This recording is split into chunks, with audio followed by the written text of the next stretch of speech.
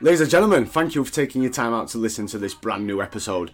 If you didn't know already, and if you would like to support the show, we've recently launched a Patreon page over at patreon.com/RA podcast.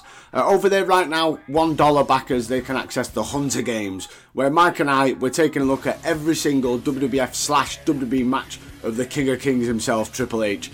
At the minute, you can find the first 8 episodes available over there right now. Plus, we plan on doing DVD reviews and the odd bit of bonus bollocks along the way. And because of the current COVID situation, all future content will be free to all backers and non-backers until Michael and we can be able to record again in the same room and everything's a bit more normal. But again, thank you for listening and enjoy part 1 of the Saunter to SummerSlam 2004. Ruthless aggression. It's my life, my time, my rights, my rhymes, my grind, my struggle, hustle, sweat in my blood too. I'm ready to smell fear. I smell a lot. My competitors flex here. When they smelled I was hot, I want it all. Excess, the sex, and much success. Stress us, I want it all, no less. So come on. Ladies and gentlemen, welcome to episode 58, part 1 of the RA Era podcast. The only place where we decipher and dictate the era that rose out of the ashes of Attitude and delivered us Triple H, Benoit, Iron Man on Raw. As it's time for part 1 of the Saunter to SummerSlam 2004. You guys are clear, right? You guys are clear? You know what to do. The second Eugene walks through that door, yeah, we're gonna kill him. Listen, nobody touches him until I do.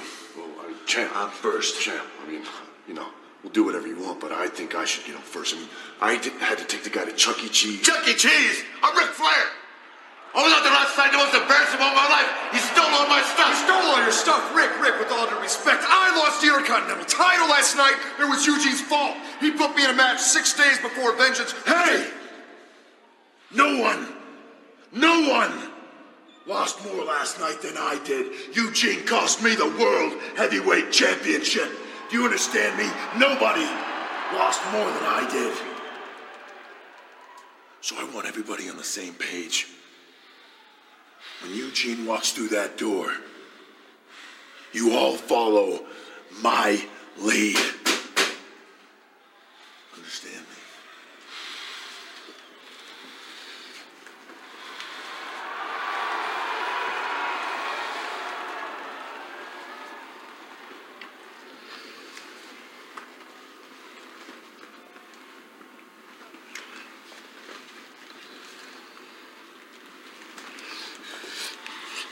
Triple H, I messed up last night. I made a mistake. Evolution, guys, I'm sorry.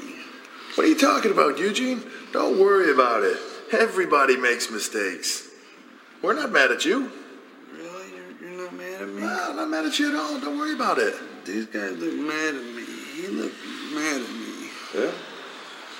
You got it, but Batista does look pretty mad. And, yeah, well, they look pretty mad, yeah. You're right, I admit, the guys are, they're a little bit angry. But you know what, Eugene, the important thing is, friends are friends. And even though you made a mistake, everybody makes mistakes, Eugene, and they know that. And friends are friends. Hey, and listen, I'm not mad at you, okay? Hey, I'm not mad at you. Trust me. Okay, but unfortunately, I do know somebody that is really mad at you, Eugene. Really, really mad at you, and that's your Uncle Eric. Uh-oh. Yeah, uh-oh. Because your Uncle Eric said that the second you walk in here, he wanted to see you. So you better run along and go see your Uncle Eric, because he said he needed to tell you something.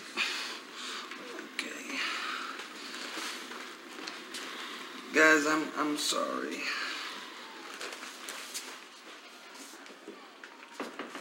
What was that? What was that? Follow your lead. Why didn't we just take care of him right there? Listen, you might not understand it right now, but when you hear what Uncle Eric tells him, trust me, you'll all understand. As always, I am Dave, and joining me as we look at the first 3 weeks of Raw and SmackDown between Vengeance and SummerSlam is Big Sexy Michael Ragg. Still in these uncertain times. How are we doing, sir? I'm good. How are you doing? Same shit, different day, innit? It's still a bit weird. Everything's still a bit... Yeah, well, everything's still a bit odd. But we're approaching bank holiday. It's all good. It's all good. At least, like, I don't know. Things are a little bit different still. Do you know what I mean? Even though everything's sort of open and free and you can kind of do what you want, but you can't do what you want, but you can do what you want if you can't do what you want. But like, for you, you're still working from home. Do you know what I mean? And what we were on about the other day, you're still going to be working from home till at least next year at the fucking minimum. Yeah, that's just still a weird time, isn't it? Like, how do you motivate yourself? Like, for me, me doing what I do, and that's being a nurse, I've mentioned loads of times.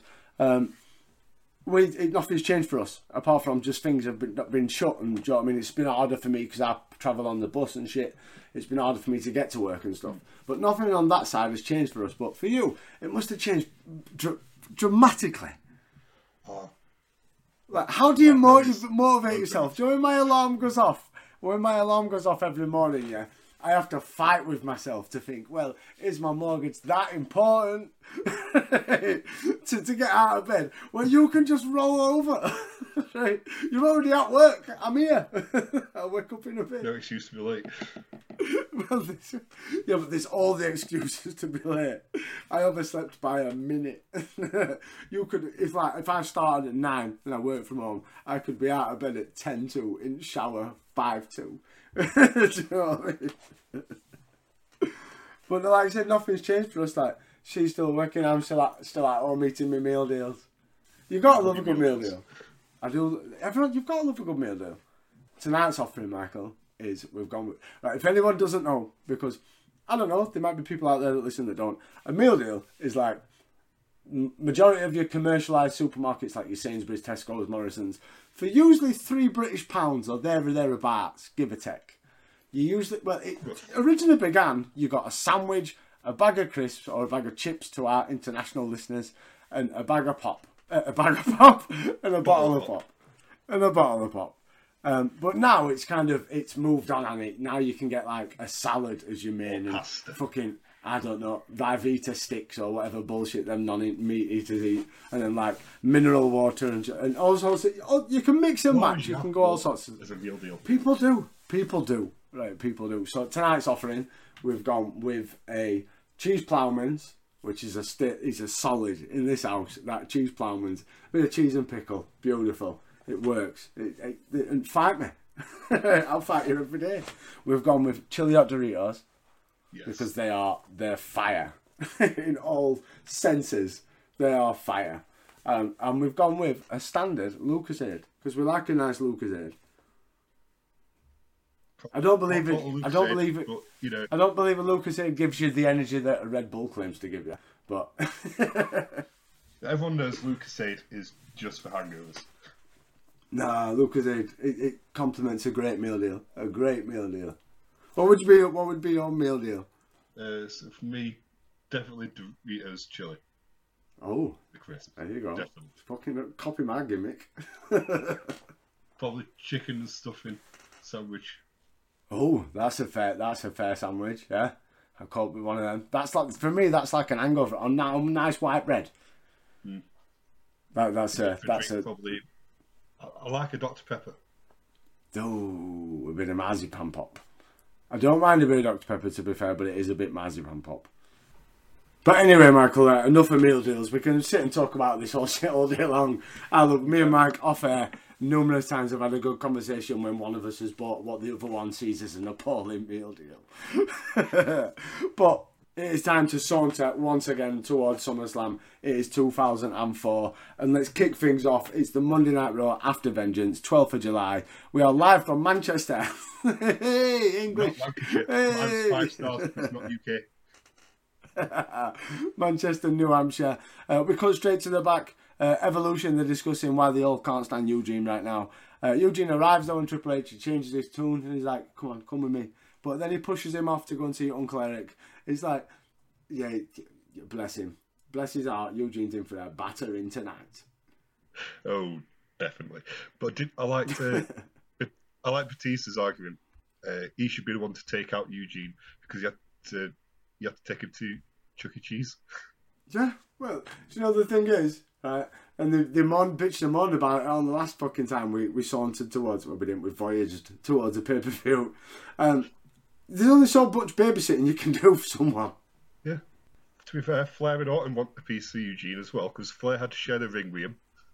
Eugene's going to get battered. Eugene is going to get battered this evening. If it weren't for Eugene booking Orton against Edge at Vengeance, he'd still be the Intercontinental Champion. We're jumping ahead, but Bischoff's quite happy with his performance as general manager.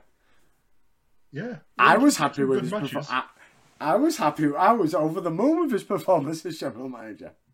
I mean, he booked a great musical chairs match. So our opening match of the night is Edge versus Batista, non-title. Edge sets up for the spear, but Batista blocks it. And then Edge, he rolls him up for the pin, using the ropes to get the victory. Batista robbed Edge, the dirty bastard.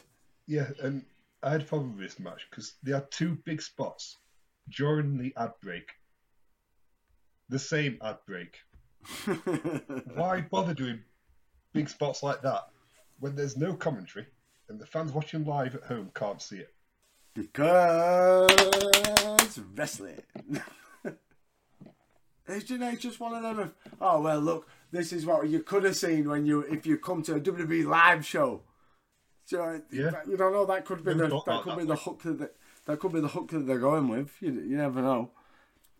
We go backstage. Eric is pissed off, but not at Eugene. As I said, he's actually proud of him, the job he did as GM. And as a reward, and what a reward, he gets to go one-on-one with the Rabid Wolverine later this evening. Well, Uncle Eric does say that Eugene's only human and he made an honest mistake. He says he's proud of him. What a great uncle. He's proud of him. He's always been a great uncle. He brought him into the WWE. His dream was always to be Triple H. And he brought him into the WWE. He's the greatest uncle fucking living. I wish he'd bring me into the WWE. And his family's booking him in the world title, exactly like Triple H. Exactly. He's doing everything that he wanted to ever be. Eugene is living the fucking dream. Michael, more Diva Search bollocks. Jerry Lawler, he's on the stage and he gets to introduce 3 of the semi-finalists in the Diva Search before this Thursday's casting special. First up is Candice Michelle, who was in Dodgeball and will be in the Lingerie Ball, which is apparently months away. Using that as that's her hook. It gets a bit of a reaction, but apparently it's like 6 or 7 months away, as I said. I think it was her eye-catching dress that got the reaction. Well, and she says that she can touch her tongue with her nose, and she goes to prove it. I'm sure she's got a lot of experience with the casting procedure. She was in Dodgeball. She's comfortable on a casting couch. Well, Michael, it's all kicked off actually in the Diva fucking Search contest. Lords of Pain, an exclusive from Lords of Pain by Stephen Schaefer, if I want to say that's the journalist's name is correct. Now, according to numerous sources, several of the girls who were in the semi-finals for this have expressed displeasure with the appearance of Candice Michelle, Carmella and Nina Harding. None of the other girls involved in the contest were contacted or informed prior to what aired. Many of the talent featured on the semi-finals, they know one another, and they're surprised and dismayed that the other girls were given the airtime and they were not, which is fair fucks in all rates. Everyone should have been showcased, really. Yeah, or, not bother with this and just, if you want to showcase the women, you've got a locker room full of women wrestlers. Now, one agency representative, according to Lords of Pain, name and firm withheld by request. Ooh, spicy.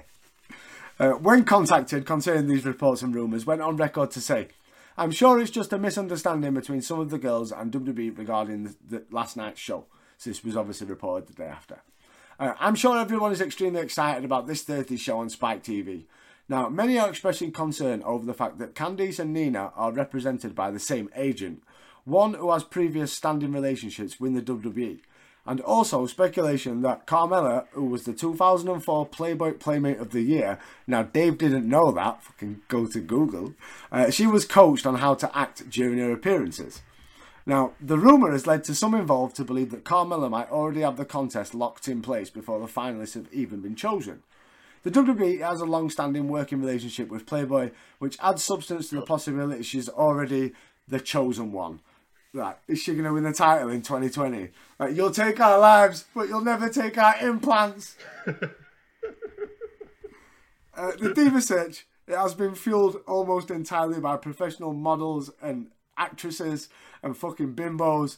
And as previously reported, many of them are supposedly unhappy with the unprofessional way the WWE has handled themselves. Now, they've all signed non-disclosure agreements, and that prevents any of the girls from going on record regarding their displeasures, but it's becoming rapidly apparent that if one of the larger name talents walks away from the project, she will take the other displeasured members of the group with her, like the female fucking Nexus. Rumour has it this morning that WWE was scrambling to appease some of the parties who expressed concern. Another fear is that the risk of losing the show, which could potentially damage a model or actress's career. So what do you do? Do you think, well, you've already picked your winner and I'm going to fuck off because I don't want to be linked with Diva Search? But what about if the best you're ever going to achieve in life is being on the Diva Search? Because there is 5 or 6 girls that go on to kind of have careers in WWE to an extent. You don't recognise the ones from thinking, oh, that's so-and-so bollocks from so-and-so fucking sport. Or so-and-so fucking TV programme. So you don't get none of that. Michelle, recognise Amy, recognise Joy, recognise Christy. Because of WWE. Yeah. Not because of the outside achievements. None of these achieve shit. You fucking waste your airtime, and it only gets worse as we ramp it up towards the finals. But it does get amazing because, like, in a couple of weeks, I think it may be the week after SummerSlam or 2 weeks after, they get like 10 minutes each to rip fuck out of each other, and they call each other cum buzzling fucking junkies and all sorts of jazz.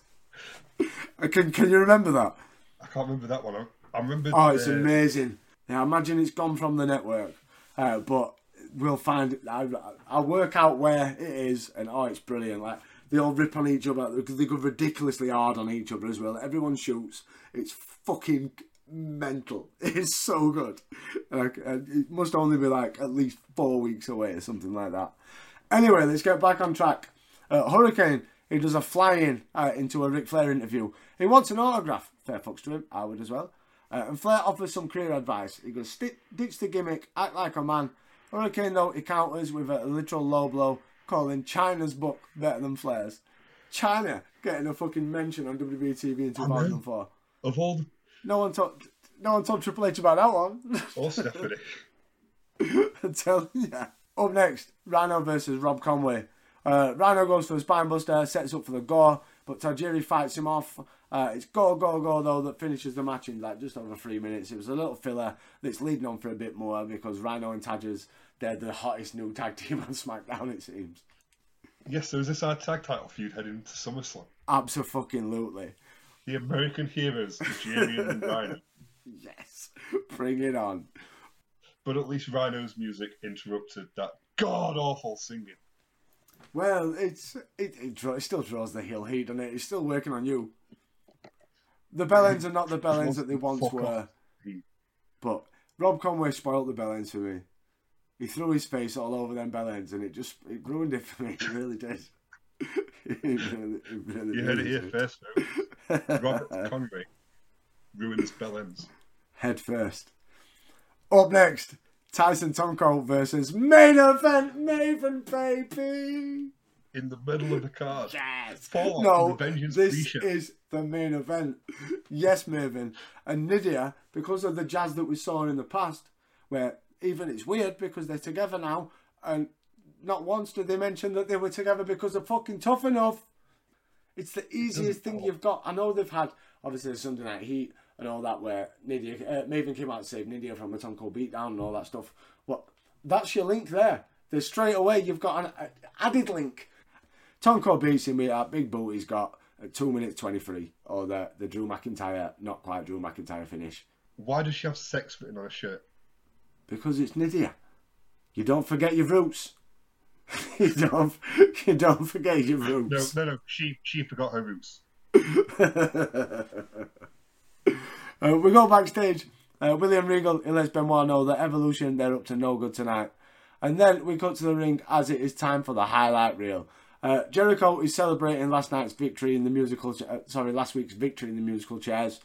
He brings up Lita and Kane, and out they both come to try and settle their issues, maybe. It's not Jerry Springer. It is. It absolutely fucking is, in the ruthless form. Kane then beats up Jericho because obviously Jericho's always the guy that gets beat up. He is like the main event jobber. If you need him for a segment to get levered by someone to make that other person look good, Jericho's your man. It has been for a long time. To be fair, Jericho's only trying to protect the Jericho 5000. Well, it cost a lot of fucking money. A lot of money. He just wanted to protect his property. A lot of fucking money. He got his ass handed to him. Jericho, though, he starts firing back at Kane, and that leads to our next match, which is Kane versus Jericho. And it starts through the fucking ad break. Because you've got to be live in the audience, Michael, to see what's going to happen. Why don't we have them after the matches? Kane, he goes low for the DQ around, 5, 6, 7 minutes, somewhere along the lines. Again, another, I don't know, it's a storyline leading into a match. It's like there's no need for the match. Yeah. The match... Kane didn't come to win. He just came to hurt. Well, sorry. Well, yeah, I don't know. I think it's because it's a long build, isn't it, to SummerSlam? So we're going to have these little 1 week programs. Yeah, these tiny little mini feuds that we're going to see little pockets of them popping up. And I don't know this for another one, which I think done properly in Kane and Jericho at the minute could be a great 20-30 minute match, but you're not going to get that on Raw. You're going to get 10 minutes of promo, and you're going to get 5, 6, 7 minutes of match. You're only getting spotlight matches in Evolution. Well, because you've got to be fucking Evolution, Michael. That's been the norm for a long time now. Everybody knows that. Michael, time for more diva searching. Jerry Lawler, he brings out the second diva search contestant, Nina Hardin. She plays to the crowd and she smiles a bit. She's a bit like that, the female fucking Apollo Crews. Or she's just like smiling at them. She also makes her own clothes because apparently she's passionate about that. Lawler, he asks her to dance a bit because fucking Lawler. And then that's it, done. Yeah, alright. And then we move on to the next bit. It's like, what's the point of these? There's no point. Although, this one I did like because the song that was played, which you did make an entrance from one of my personal favourite bands, the bands that gave one of their songs, Metalingus, for a wrestler's entrance, Alter Bridge. The song that was played was Open Your Eyes. Look, alright. Great song. I'm not going to lie. A bit of a perv. I always be staring at the boobs. I don't really be paying attention at like the music and stuff, but I'm going to go back and listen to it now. Alter Bridge, alright. For someone that doesn't really do that, is only really do that music if WWE's involved. It's just something, it's alright. So up next then, we get the Hurricane versus Ric Flair because of earlier tonight. Because he just wanted an autograph. Well, if asking for Ric Flair for an autograph is going to lead to a match, then I'm going to ask him for a fucking autograph every minute of every day for the rest of my life. And a selfie. Hurricane, he goes up and he gets brought down by Flair. Chop block, destroys the knees, figure 4. Hurricane taps, 7 minutes or so. I don't know, Flair against Hurricane, it's one of them little fun matches. It was a little fun match, but Flair should be kind of... Flair made him look good. Yeah, definitely, 100%. Hurricane looks unmotivated to fuck. I'd love for this to lead somewhere special. All it leads to is just a long cruiserweight title reign, but he hardly defends it. Is that when he's Gregory? Yeah. Yeah. I think he's one of them where he's just had enough now of being a superhero. He knows himself, like, he knows he's got talent, 'cause he's a great wrestler. So he must think, well, in this gimmick... It's like really a promo. Absolutely. He ain't going to be... And that's probably why, in his mind, I don't know, you don't know, he could have approached, I imagine, Lords of Pain and stuff like that. Pro Wrestling Torch will let us know nearer the time. But that could have been why he reverted to, like, a normal fucking person and not a superhero. Because he thought, well, Gregory Helms, if I do right, I could be in WrestleMania. Hurricane's going to be in WrestleMania, but he's going to be a bit part player in a big part match for somebody else. Exactly. Time for more Diva Search action, Michael. We get the third Diva Search hopeful, Carmella. She comes out. Carmella. She says she really wants to work for Vince McMahon because Vince likes tits. King says we all do. The most forced line of the year. She tells everyone that she's Playmate of the Year of 2004, and a little quick hello to Hugh Hefner. That wraps up the segment. Again, stop fucking wasting time on this bullshit. I've been used to just having the little promos and that. Look at the divas and the models and the boobs and the bums. But don't get me wrong, it's easy on the eye. It's easy on the eye. Can be found online. Right, it's easy on the eye, but to waste TV time, well, we've got an abundance of wrestlers backstage that aren't getting no TV, and we're wasting multiple segments. Female wrestlers in the locker room that aren't getting TV time. Exactly, because let's bring out these fucking boobs, because Vince is fucking Vince. Poor Linda. Poor Linda. Poor Linda and poor female wrestlers in WWE in 2004. Fucking 100%. Honestly, it's a dirty old fucking. Anyway, we go backstage. Benoit is telling Eugene that he's going to wrestle him tonight. He's going to do whatever it takes. And it's going to fucking... I'm going to kick fuck out Eugene. It's that simple. I'm the fucking rabid Wolverine. You're... You're going down tonight, son. And it is time for our world title match. It is Chris Benoit versus Eugene. Now, I had so many fucking problems with this. So, Eugene rolls some Germans, yeah? And he puts a crossface on, which, by the way, was his finishing move in OVW. It was, because in I don't know if you have so much of his OVW stuff. It was kind of, his character was a bit of a Benoit clone. So his crossface was his finisher. So he's got that nailed onto a T. Cornet's podcast. No, it was brilliant. Oh, he was a beast in OVW. I've gone, but only watched. I don't get me wrong, I wasn't an avid watcher, but I know of the various things in OVW, and one of them being Eugene. When he would just Nick Bismore, a fucking killer. He was fucking brilliant. And then Eugene with a rock bottom, right? And that gives Eugene the free count. But Benoit's foot's on the rope. So it's like the guy that had to be like guided towards a match with Rob Conway. And it was a fluke. Now he's going toe to toe with your world champion. Toe to toe. Move for move. And pins him. And only because Benoit could just get his foot on the ropes. Eugene nearly beat the world champion in a one-on-one. No screwy, no ball. What the fuck? With a rock bottom. With a rock bottom.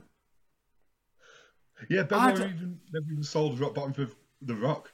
Eugene's amazing. The whole thing is got to Vince. Vince has now fell in love with this shit. I'm surprised they don't put all the belts on Eugene and then put him in a dress and call him Eugene and he wins woman's title as well. Like that picture of Triple H. It's just Eugene. That absolutely shocked me. It shocked me. And then we get the screwy finish. Evolution come down. The beatdown is on. Everyone gets battered. No contest. The match wasn't the worst match ever, but it was quite. I did enjoy elements of Eugene copying Benoit and stuff, but when he starts to overpower him and actually nearly win the fucking match, that's when things are getting a little bit ridiculous now with a guy that's supposed to be a bit like. On a poor the business Eugene. 4 men against 1, and by God, this is not fair. Now what? What is Triple H going to do to this kid? This is good enough.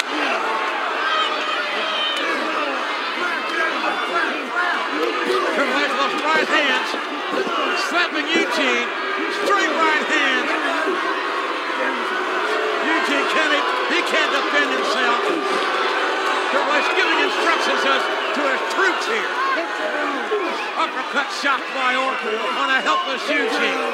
Now how can you tell me the RKO? How is this right? Somebody tell me how this could be one iota of being right. Come on, baby. Right here.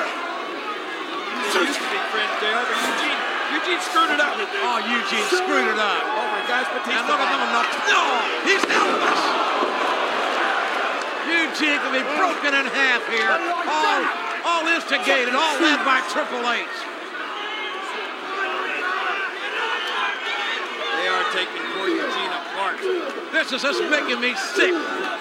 Eugene wouldn't hurt a hair on a man's head, and he idolized Triple H. He said Triple H is his favorite wrestler. And now this. Oh, Eugene is busted open. My God, Eugene has been busted open at the hands of Triple H and Evolution. This is. Oh, you're right. This is hideous.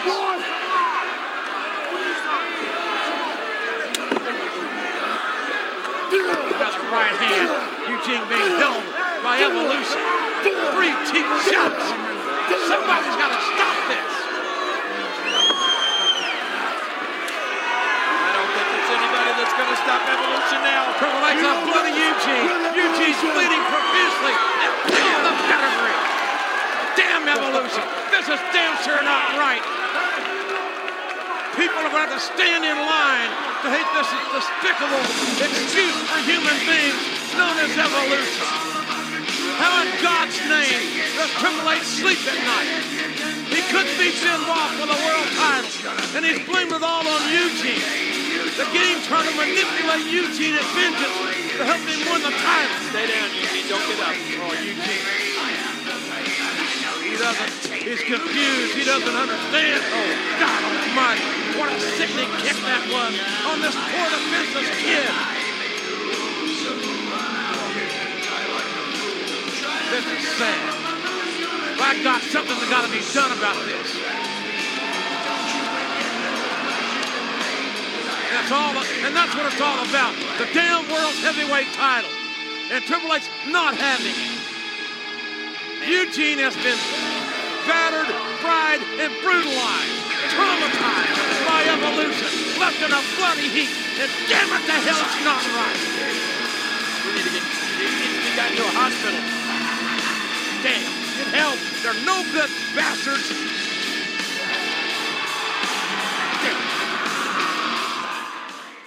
We get a big beat down. Eugene is busted open. William Regal, he comes down, he gets destroyed. It goes off the air. Evolution's numbers game, as you said, they're just taken over. And yeah, Eugene, he said himself at Vengeance, he said he's going to be mad with me. Well, you reap what you sow, Eugene. You should have just joined Evolution, put a suit on. You could have been fucking world champion in a few months. Should have hit them over that chair when you had the chance. There you go. He had numerous chances when he went, numerous chances. But anyway, Michael, that has been our opening Raw. It was the show after the pay-per-view, which is usually the hottest. Yeah, a decent show. Quite enjoyable. Like we mentioned, a few mini feuds that kind of like resulted in matches tonight, and probably next week they won't have any interaction with each other whatsoever because we'll do something else. Yeah, it was a fun little show. It weren't bad. It weren't great. It was all right. How many Mavens for our opening Raw?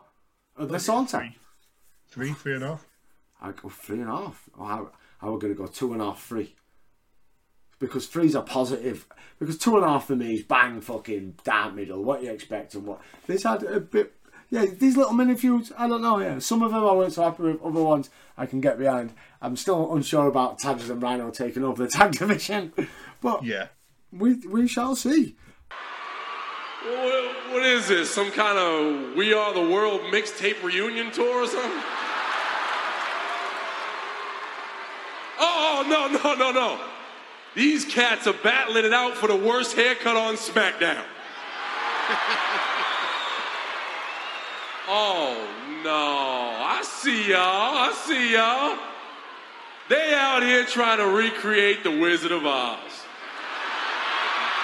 It's true, we got everybody. We got Toto, we got Dorothy. She went a little heavy on the makeup. I ain't gonna front. We got Booker. Booker, you like the dumbest dude I ever seen. No, I know you got no brain. You make a great scarecrow, bro. We got Kenzo. I don't know about your heart, but I know you got no testicles. He make a hell of a Tin Man.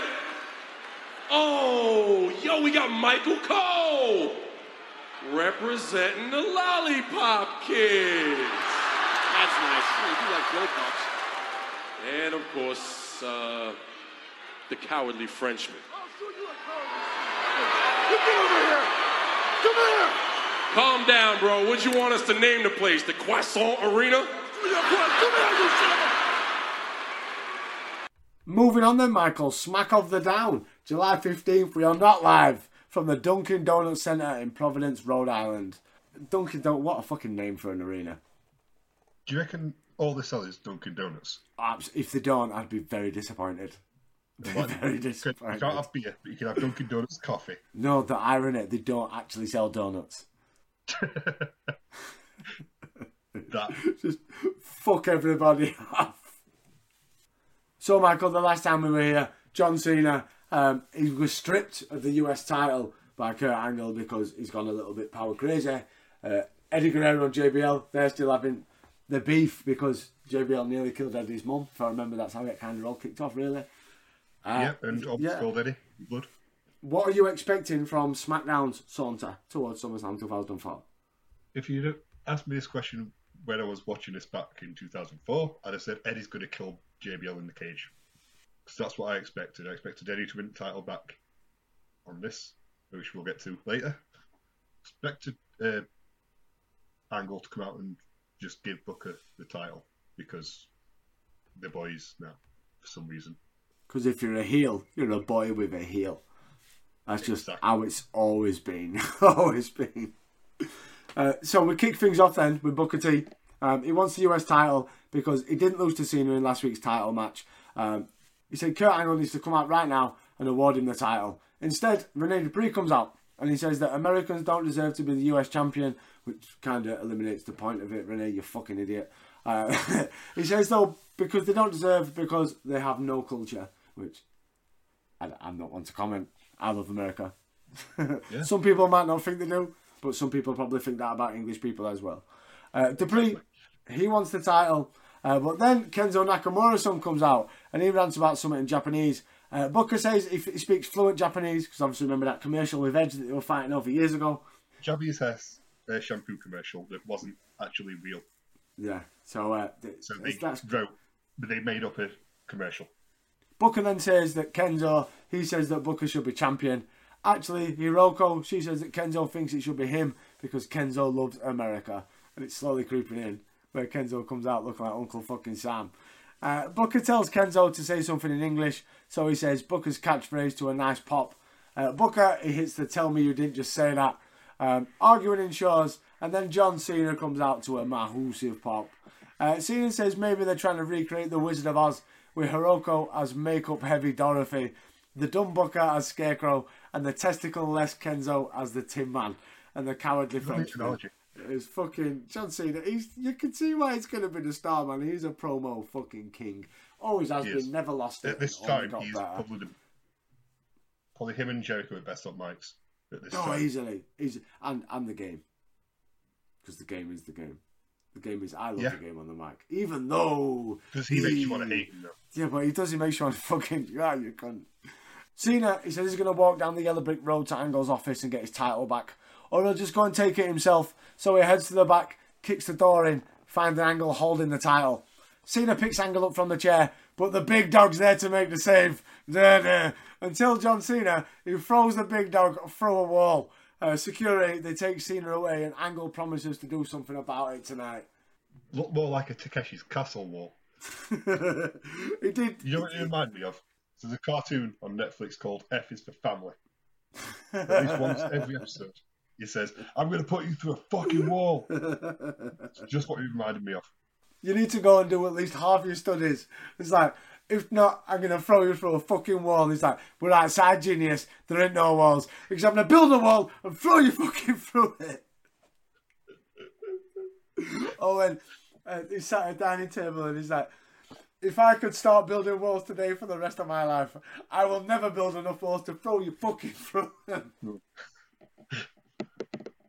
It's a brilliant show. Yeah, if you don't watch it, check it out on Netflix. It's like Family Guy for that, a bit dirtier, innit? It's like Family Guy, but more realistic.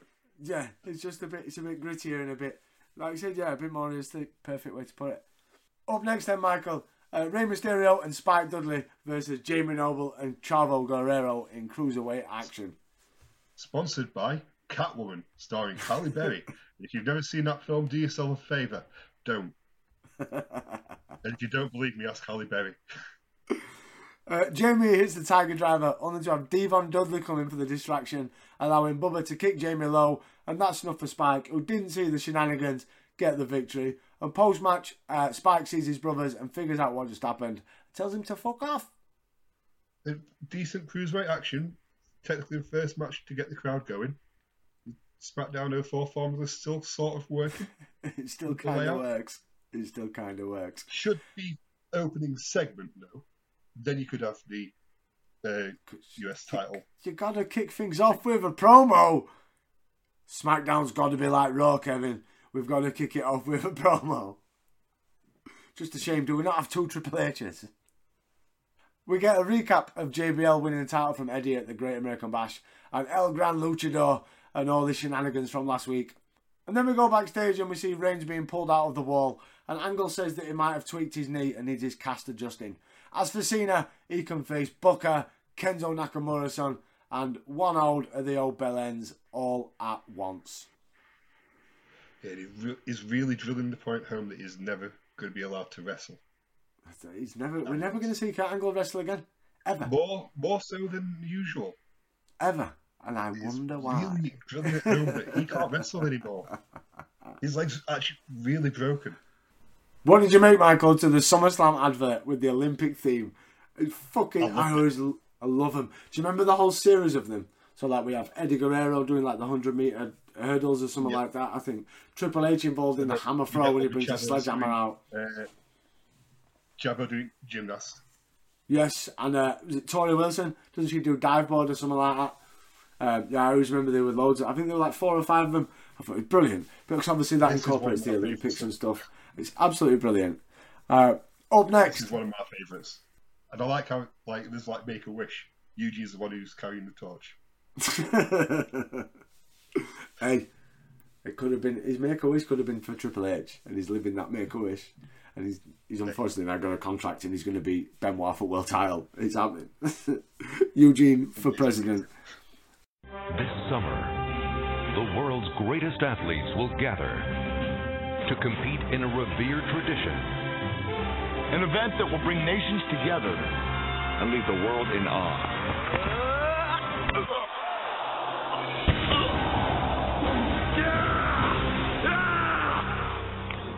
What were you expecting? It's SummerSlam, of course. Raw and SmackDown present WWE SummerSlam.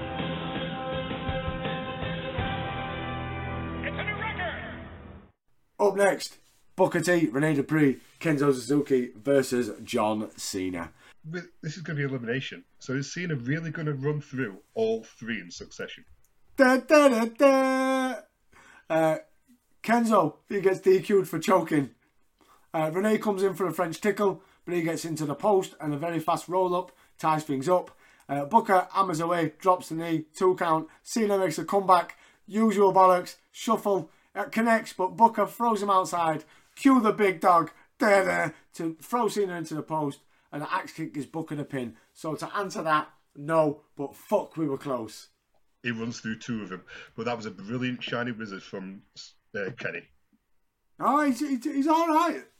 They need to team up Kenzo and Tadgers.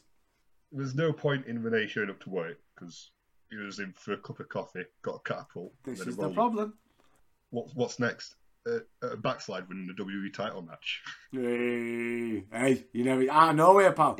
Out of nowhere. You never know where it's coming. Out of nowhere. Never saw it coming. Out of fucking nowhere. But I definitely saw the slow motion knee drop from Booker. Oh, speaking of brilliance, Michael Heidenreich is coming. I mean, like, coming again, because he's already been here. Yeah, because everyone he's coming. He was literally about 5 months ago. But not only is he coming, he's coming with Paul fucking Heyman. Yes. It's Paul's Brock, new Roid Monster. Brock Lesnar 2. It literally is. I'm telling you, we're going again. We did it a couple of years ago. Don't matter, Vince. We're going again. We're going again. It's time to bring back Don't Brock. matter, Vince. Vince is one who's probably suggested it. No, this is Vince Russo talking to Vince McMahon. Because Russo's still here. I'm fucking telling you. The more things that pop up on polls. He's like doing what he did at TNA on Slang before Dixie announced it because you're fucking stupid. Anyway, we go to Eddie Guerrero and he's praising El Gran Luchador for last week's efforts.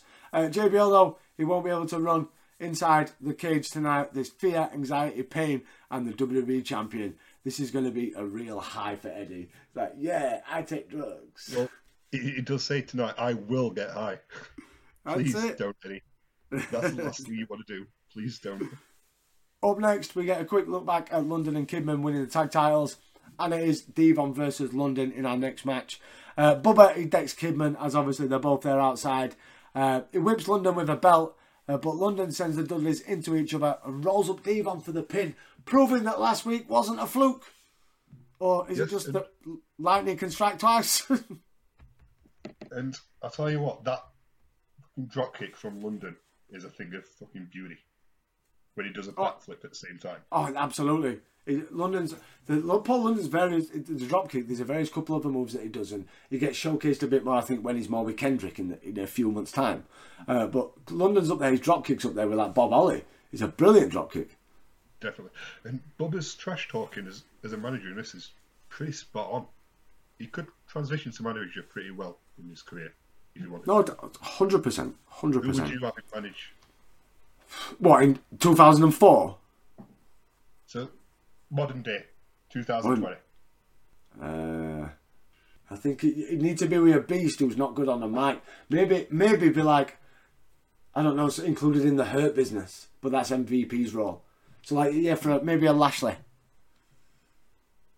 Because Lashley's not great on it. He's got a very squeaky voice. Yeah, Lashley's got MVP. That's what I mean. He's got MVP now. But you said I could pick anybody. So I've got rid of MVP in Hurt Business. And Hurt Business is now Bubba, Devon, Shelton and Lashes. Yes. I've rebooked it. Rebooked the fuck out of it, some may say. Up next, Michael, Roman Reigns, he wants Cena. So Angle makes the match for next week. For now, though, Angle wants to watch the main event and promises that no one will forget tonight. Nothing dodge about that, maybe. No, everything's all above board. Everything's all legit. Nothing, no screw business tonight. No shenanigans. No, not in the fucking slightest. Not in the slightest. So it is SmackDown World Title, Eddie versus JBL. It was a brilliant match, to be fair. For a TV match, SmackDown have pulled it out of the bag. They did it with the Iron Man. They've pulled it out of the bag once again and delivered a great... It was like probably just over half an hour, including the advert breaks. Angle's build to SummerSlam 2002, 2003, and now 2004 have all involved a cage match. They touch the mat. The floor below. They'll win this thing. Both men are trying to go punch the... Hey, hell? A minute. Who was that? Who was that? Who is that? That's that. Eddie's buddy, that El Gran Luchador guy. That's El Gran Luchador. Wait a minute. We just grabbed Eddie Guerrero. El Gran Luchador. Is that the same guy? The same guy was on the ring with Guerrero back and forth last week. Yes, it looks like it. But JBL's climbing out of the cage. JBL's climbing down the cage. JBL has retained the championship. And look at that. Eddie's been tossed by El Gran Luchador. Here's your winner and still WWE Champion, John Bradshaw Layfield. I cannot believe what's going on here. El Gran Luchador? Is that the same guy, Cole? I have no idea. I don't get it. Last week, this El Gran Luchador guy was helping Eddie. Last week, El Gran Luchador, why would he help him one week and then hurt him the next El Gran Luchador? Why would that? I don't know. Well, he's not going to head out that way because the door's locked. This is shocking. I don't know what the hell. I don't know what's going on here. El Gran Luchador calling to the door. He's trying to get out, I guess. It's locked. Is that the same? I don't know, Taz. I'm perplexed. Well, El Gran Luchador, if that's who it is get the hell out of Dodge. Well, it's too damn bad that this match had to end this way because this guy screwed Eddie. And look at Eddie Guerrero. And this guy's going to get what he deserves. Eddie Guerrero's going to give this El Gran Luchador what he deserves right here. No doubt about it. He sure as hell is. Got a room for... Eddie desperately. Come on, get him back in there, Eddie. Well, get the hell out of this guy. Eddie Guerrero just... Look, Eddie's got the mask. He's got the mask in his hand, but who... Oh, my God. What the hell? That's the general manager, Kurt Angle. He realizes that he's unmatched. Kurt Angle screwed Eddie Guerrero out of the WWE title. Our general manager. Oh, did he screw himself, too? Did Kurt Angle screw himself here? Angle screwed everyone. He had no food the whole lot. I thought Angle was done for wrestling. I thought he was hurt. fool. Kurt Angle screwed everybody. The fans, the locker room, the board of directors. This isn't going to sit well with anyone. But most of all, Kurt Angle screwed Eddie Guerrero. Angle pulled the wool over everyone's eyes. He screwed Eddie Guerrero and the WWE title. Well, truly this... So yeah, it was around about half an hour. I love the spot. Eddie going all the way up to the top of the cage, turns around for a frog splash in a big ass spot of the night where he could have just jumped on them. Amazing spot. Amazing spot. Don't remember. Eddie could have become a 2-time WWE champion. He should have done it, yeah, but they don't. They don't listen to that. They get inner voice kicks in and they go, "I'm gonna be a superstar. I'm gonna go for a big ass dive. We're all gonna sit at home and go, yeah." Like when Kurt Angle did his moonsault or Rikishi ploughed himself off. We're all going to go, yeah, because that's what we love about wrestling. When it's the stupidity of the wrestlers. Like, why aren't you doing the obvious? But the obvious to wrestlers, in a weird way, it's to jump off. That's kayfabe, that you've got to jump off. Yeah. If you're on top of a cage and your man's down, you've got to jump off. So there's no cover at first, though. And then we look at an angle from the side, which made it look even fucking more spectacular. It was a great camera angle. Kevin Dunn, fucking well done there, pal. Well done. He does know where to put the cameras. He just needs to stop fucking switching them. In, out, left, right, up, down. It's a bit much. It gets worse. It's like it must be like smack. It just gets worse and worse as addiction gets on. Like that SmackDown a couple of weeks ago when Retribution came on, and they used to have that one static hard camera shot. That was the best work Kevin Dunn's done all year. Oh, do you know, sometimes he does, you can see why he does what he does and probably gets paid a handsome amount of money for it, but every now and again that finger gets a bit fucking trigger happy, doesn't it? Shots, in, out. You don't, like, I don't understand the effect that he's going for, because I don't think I've ever spoken to a single soul that thinks it's good. I really don't. Well, that's the thing, isn't it, Vince? No, I just think he's got a hold. He's had a hold over Vince, because he's been with Vince for so long. I think he's just got a hold over Vince, and Vince he just gets it. Vince is like, yeah, sound. Vince's like, yeah, sound. I trust Kevin. No, he knows he's like his Pat Patterson and Gerald Briscoe. He trusts them. Yeah, you just do what you want. So at the end of the match, then Michael, a DDT gives JBL a long breather. He takes his time. Eddie, he's right behind him though. Cue El Grande Luchador though to climb the cage. He grabs Eddie's leg. And that's enough for JBL to get out and retain the title. The arena died because the arena fought like you. They thought that it was going to be the win. Yeah, they thought Eddie was becoming a 2-time champ. Yeah, that was simple as there was only one way it was going to go. There's only one way it was going to go. Well, technically it wasn't El Grande Luchador because he wasn't really Mexican. Well, Eddie did pull the mask off, and it was your Olympic gold medalist. But, you know, even though it shows you the back tattoo, you could clearly see who it was without seeing the face. We still didn't know who it was. It was like that time when Kurt Angle was one of the conquistadors on Raw. And just, especially Angle's body shape in like 2017, 18 or whatever, with them knees, they don't look comfortable. You can know straight away it was Angle. Straight away. Angle's got a very distinctive body shape. No, it was a great cage match. Probably the longest cage match we've had so far that's not had blood. But maybe, because we did Judgment Day, that's not a bad idea. Well, Eddie kind of needs to his body needs to generate a bit more, doesn't it? It needs to, just a little bit more a minute. Probably best match of their feud, though, I'd say. I'd probably agree. I think it had, it did sometimes one of them little magical things that a TV match is solid enough to not only get you hyped for their next encounter, or I think going forward now, it looks like it's going to be Eddie Angle, or that's going to be the storyline. But it kind of gets you hyped for the next bit, but the match was good enough itself. Like we mentioned with Raw, a lot of their matches, they were kind of built up for little feuds to happen and the payoff on that said Raw. So next week, I expect Hurricane and Flair, they probably won't have much ding-dongs with each other next week. Where this did all that to make you excited for not only where the feud's going because it's a brand new feud, but also you got a half-hour solid cage match. And who don't love a cage match? And even though it's JBL, and he's a bit of a prick, I want to see him get his head kicked in a cage. Of course you do. He does a wonderful job as a heel because you do. But like I've mentioned this before, JBL as a heel, I think he's a wonderful heel character. As a person, I think he's a bit of a prick. Overall, then, what did you reckon, Michael, to SmackDown, and how many Mavens? I thought it was another decent show. I'm going to give this one a 3.5 again. But my winner for the week is Raw, because Alter Bridge and Maven. So before we get into Raw, Michael, I got a little bit of dirty cheat news for you. Now, we're fully aware that we spoke about recently that Chavo Guerrero Sr. took his own little hiatus without really letting anybody know where he was, missed a couple of house shows, got released. Yeah. Well.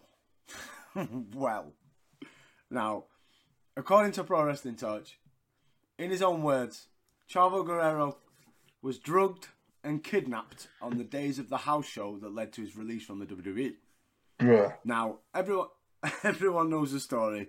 Chavo was fired and said he missed 2 shows. He didn't call in to explain. The original report stated that he basically took the firing in his stride and accepted it. However, the latest word is that Classic actually claimed to management that he was drugged and kidnapped.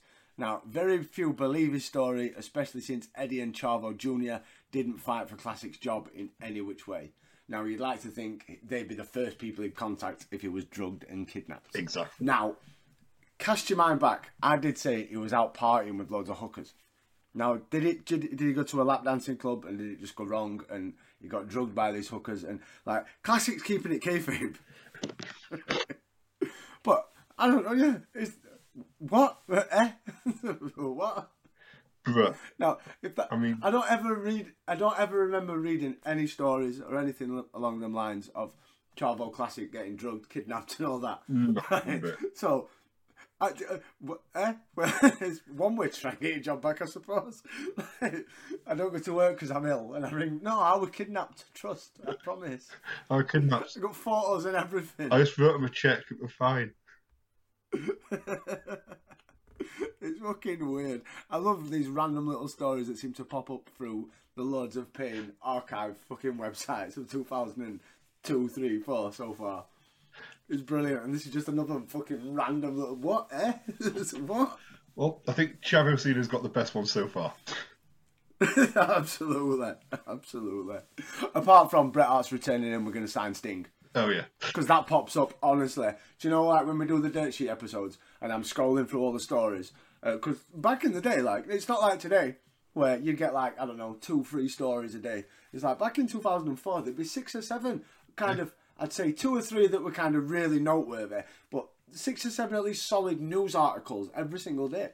And you get, at least twice a week, it's, we're in talks with Bret Hart, Bret's coming back, talks have stalled, Bret might not be coming back, and we also get Sting's coming all the time, every fucking week. Sting, this with Sting, that with Sting, this with Sting. It's like, you're full of shit. And over the course of time, we're gonna get to know you guys. Whether you like long walks on the beach, maybe a chilled mimosa, maybe the musical genius of Loverboy. But tonight, we just want to know your name and where you're from. Hey, DC, my name's Michelle, and I'm a small-town girl from Palatka, Florida. Woo! Oh, Michelle.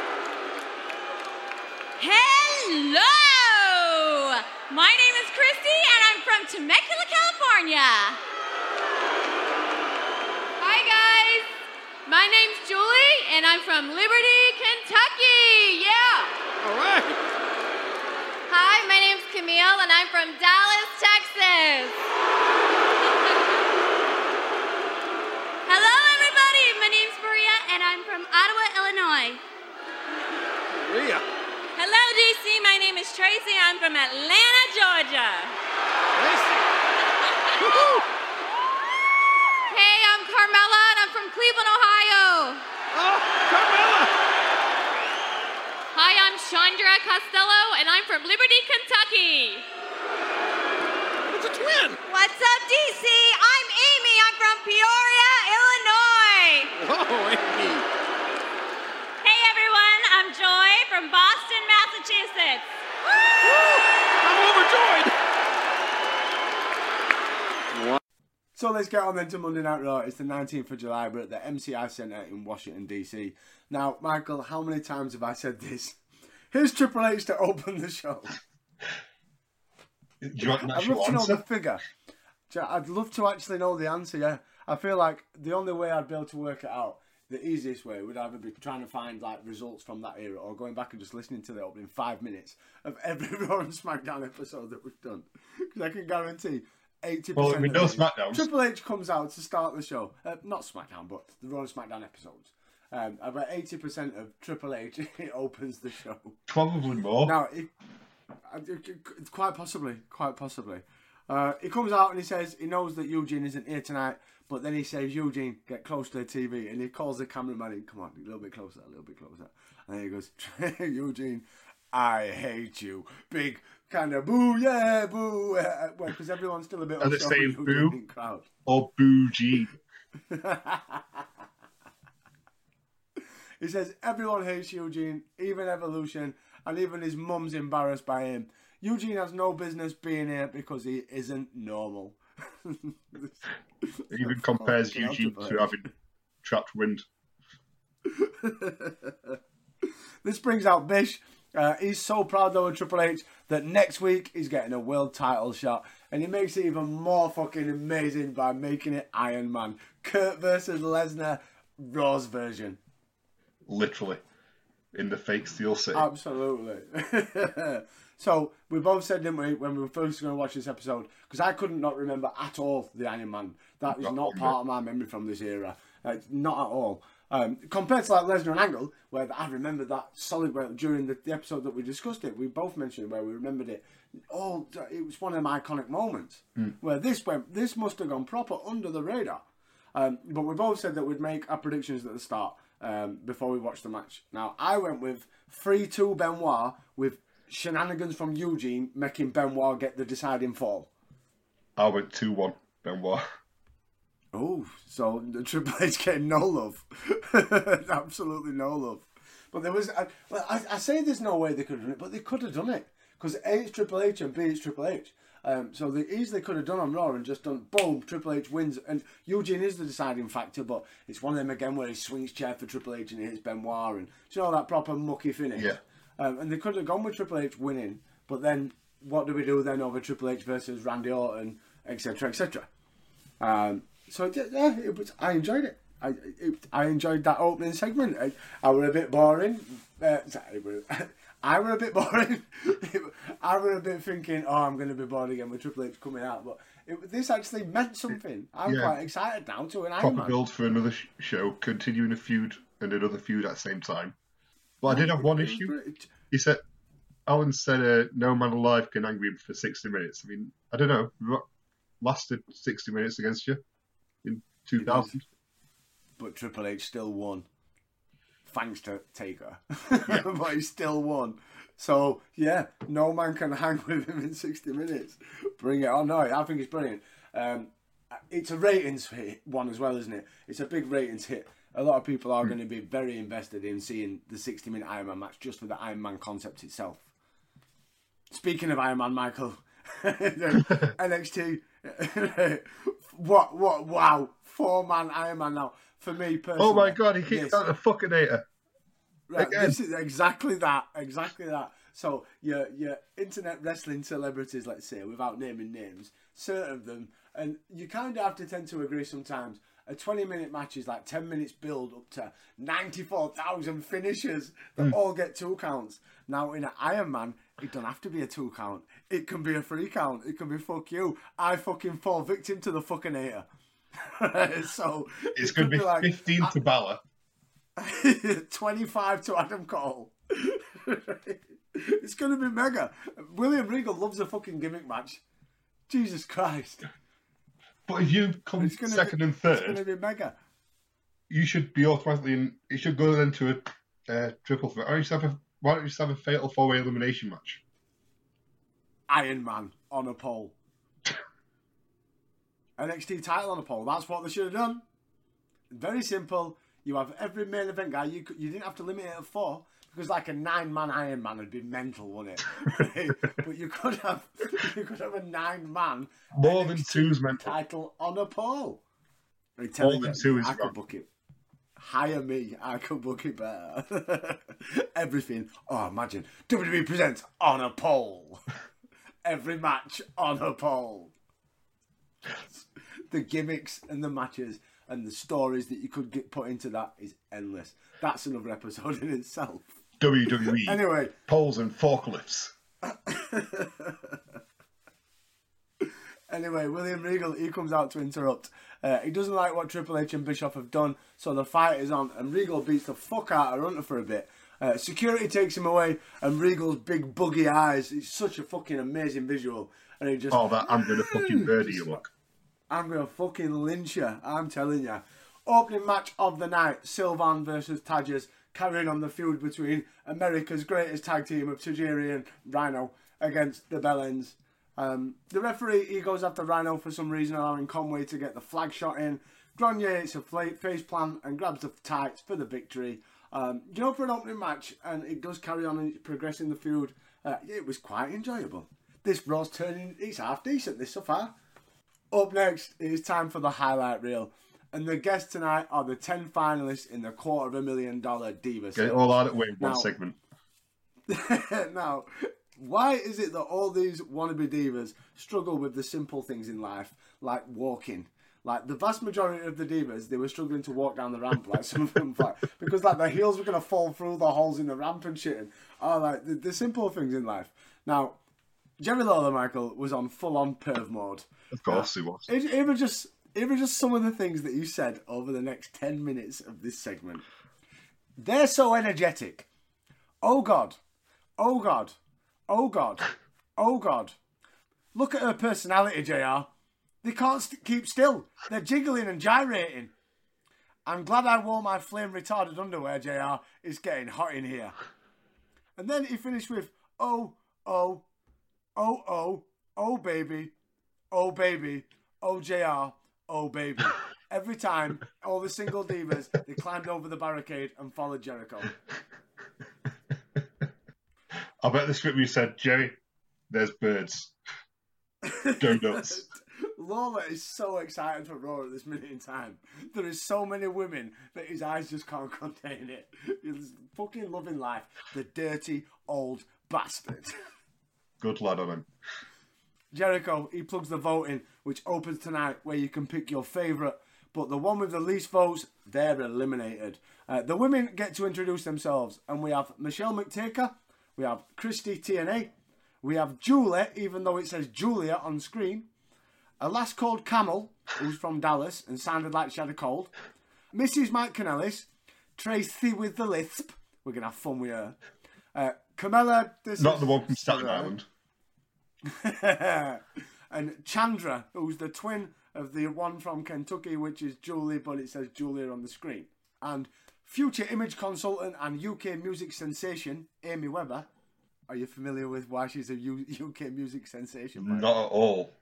Amy Webber, she had a UK singles chart number 6 with Let It Rain from the album Let It Rain, which also hit the American Billboard chart. I'm assuming it's not my kind of music, so... No, really it's not. It's not trash metal, Michael. Yeah, I imagine it's very kid-friendly pop. But to get number 6 in the UK, that's fair play to her. And the final diva is future WrestleMania star Joy Giovanni, who was in the Miss WrestleMania Battle Royal at Mania 25. I think I remember seeing her in that, yes. From Diva Search to WrestleMania. And every single one of them, they introduce themselves, say where they're from, and they're near enough booed out of the building every single time. There's a few cheers, but I think it's more for boobs. Yeah, like there is someone cracking. Like Joe Giovanni is a beautiful looking woman. Mm-hmm. Like Carmella, she's a beautiful looking woman for porn. You can see why she was in Playboy. You really can. She's got her porn. No offence to you, Carmella out there. Carmella Dish is just worse. But she's got a porn face. If those that know exactly what I'm on about. Jericho, he gets right to the point. He says, you thought you were just coming out here to look pretty, smile and wave, the 3 staples of the Diva division in 2004. there's actually an immunity envelope in Bischoff's office, and they're all going to destroy the place to find it. Jericho, he marches them through the building to the office, and he says, I'm the Pied Piper, but they're not rats. No, they're ring rats, Jericho. And he also asks just if he comes here often. They eventually wreck the whole place, including going through Bischoff's briefcase. Jericho keeps saying, go for the bin, throw the rubbish all over the place. Jericho loving life. And Jerry Lawler, here's quite the question. What does the immunity envelope look like? An envelope? Yeah, but it's an envelope. It's an office. It's a general manager's office. There could be multiple envelopes. Obviously, there isn't. There is nothing from a managerial aspect that's ever in a GM's office apart from a plant pot with flowers and the occasional bit of food. Yeah, why does Bischoff get a full kitchen, but Kurt only has a look? Someone who, like, you remember Triple H back in the Attitude Era? He used to have plates of fucking carrot sticks and shit like that. Yeah, I suppose it's like I don't know. It's like if you're performing as a band, you can get your rider, can't you? So you can get whatever beers and snacks you want and stuff like that. It's probably the same for the general managers. What's your rider tonight? Gets a full kitchen. Yeah, can I have a kitchen, please? And it's the GM. You've got to bow down to that rider. Bischoff, he comes into the office. He's pissed off. The Divas, they try. Well, they're not. They're fucking not Divas. They try and play it off. Originally, they were having a party, and then they said Eugene allowed us. And then they finally admitted that they were looking for an immunity envelope. Now, obviously, this envelope didn't exist. It was just Jericho having a bit of fun. And Bischoff with a great line, because all the not Divas are stood down there like smirking and modelling to the camera. And Bischoff's like, you want to smirk? Well, I've got real Divas out there who will knock that smirk right off your face. Like, so, you're not Divas. You're not going to be Divas. You're just birds with boobs. So is this the search where they beat the actual Divas in Dodgeball? That's SummerSlam, baby. Fuck off. That's SummerSlam. That's at SummerSlam, baby. Up next, Tyson Tonko versus Hurricane. Tonko, he has Trish with him. So Hurricane debuts his new manager, Stacy Keibler. Trish goes after Hurricane, so he grabs her hair, allowing Tonko to kick Hurricane in the face for the pin. Why have a brand new manager when you're going to lose in like a minute? Yeah, it could. I don't get it. The fact that it was a squash made it worse. But after the match, Tonko beats down the superhero, and then the shit has finally graduated his training. He's become a fully fledged superhero.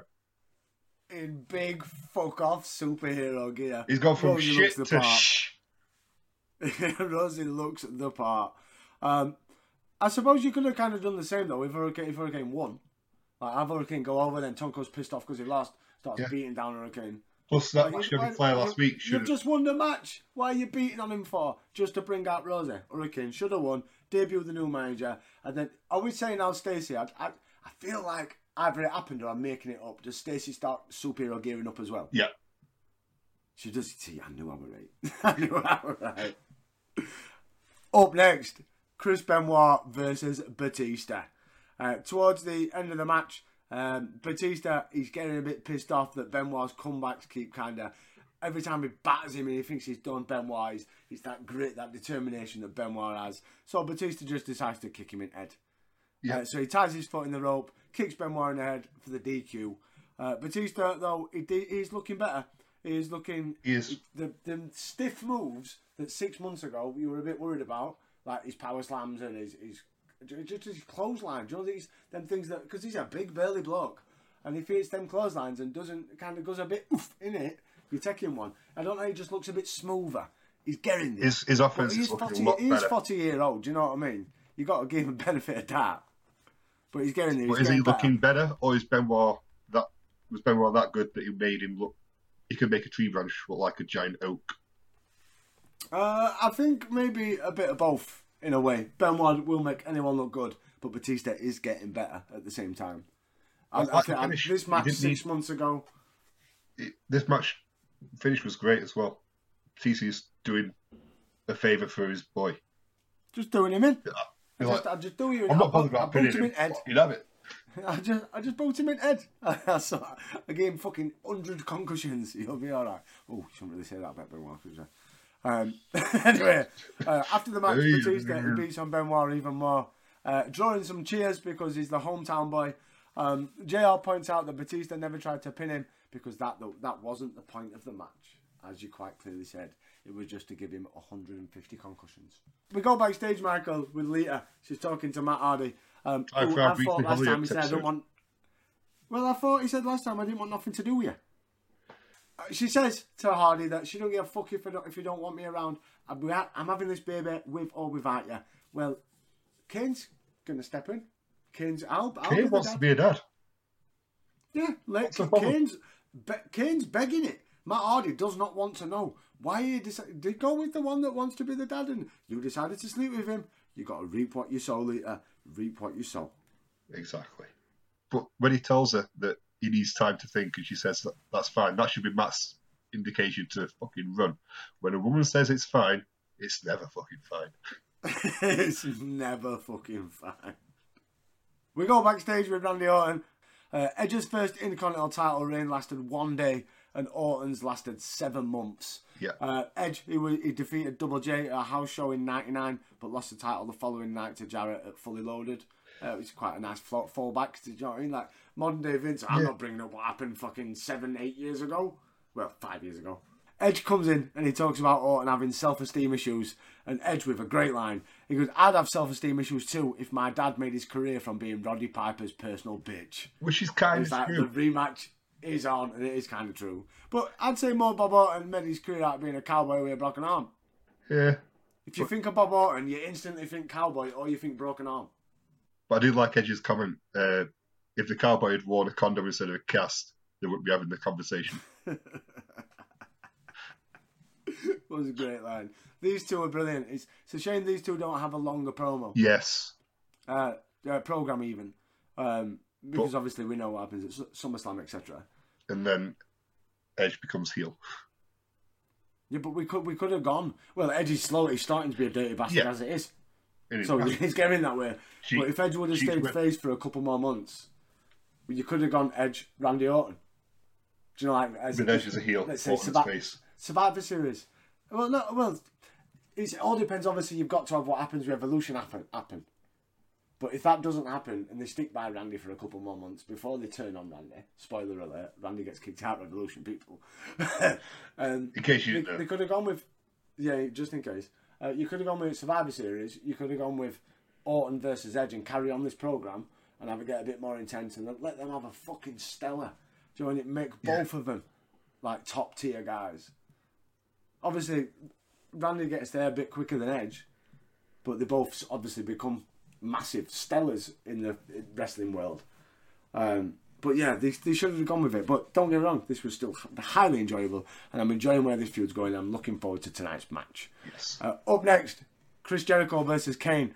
The Lion Salt, it hurts Jericho's knee, and they go outside where Jericho he gets thrown into the post a few times, and Enzuigiri, that's enough to get Kane counted out in a bit surprising finish. I don't know, just Kane losing to a count out. That's not Kane. But did you notice the referee counted 10, 9, 10? Give him that extra second, didn't it? Extra 2 seconds. Just to sit up. Just let him have a go.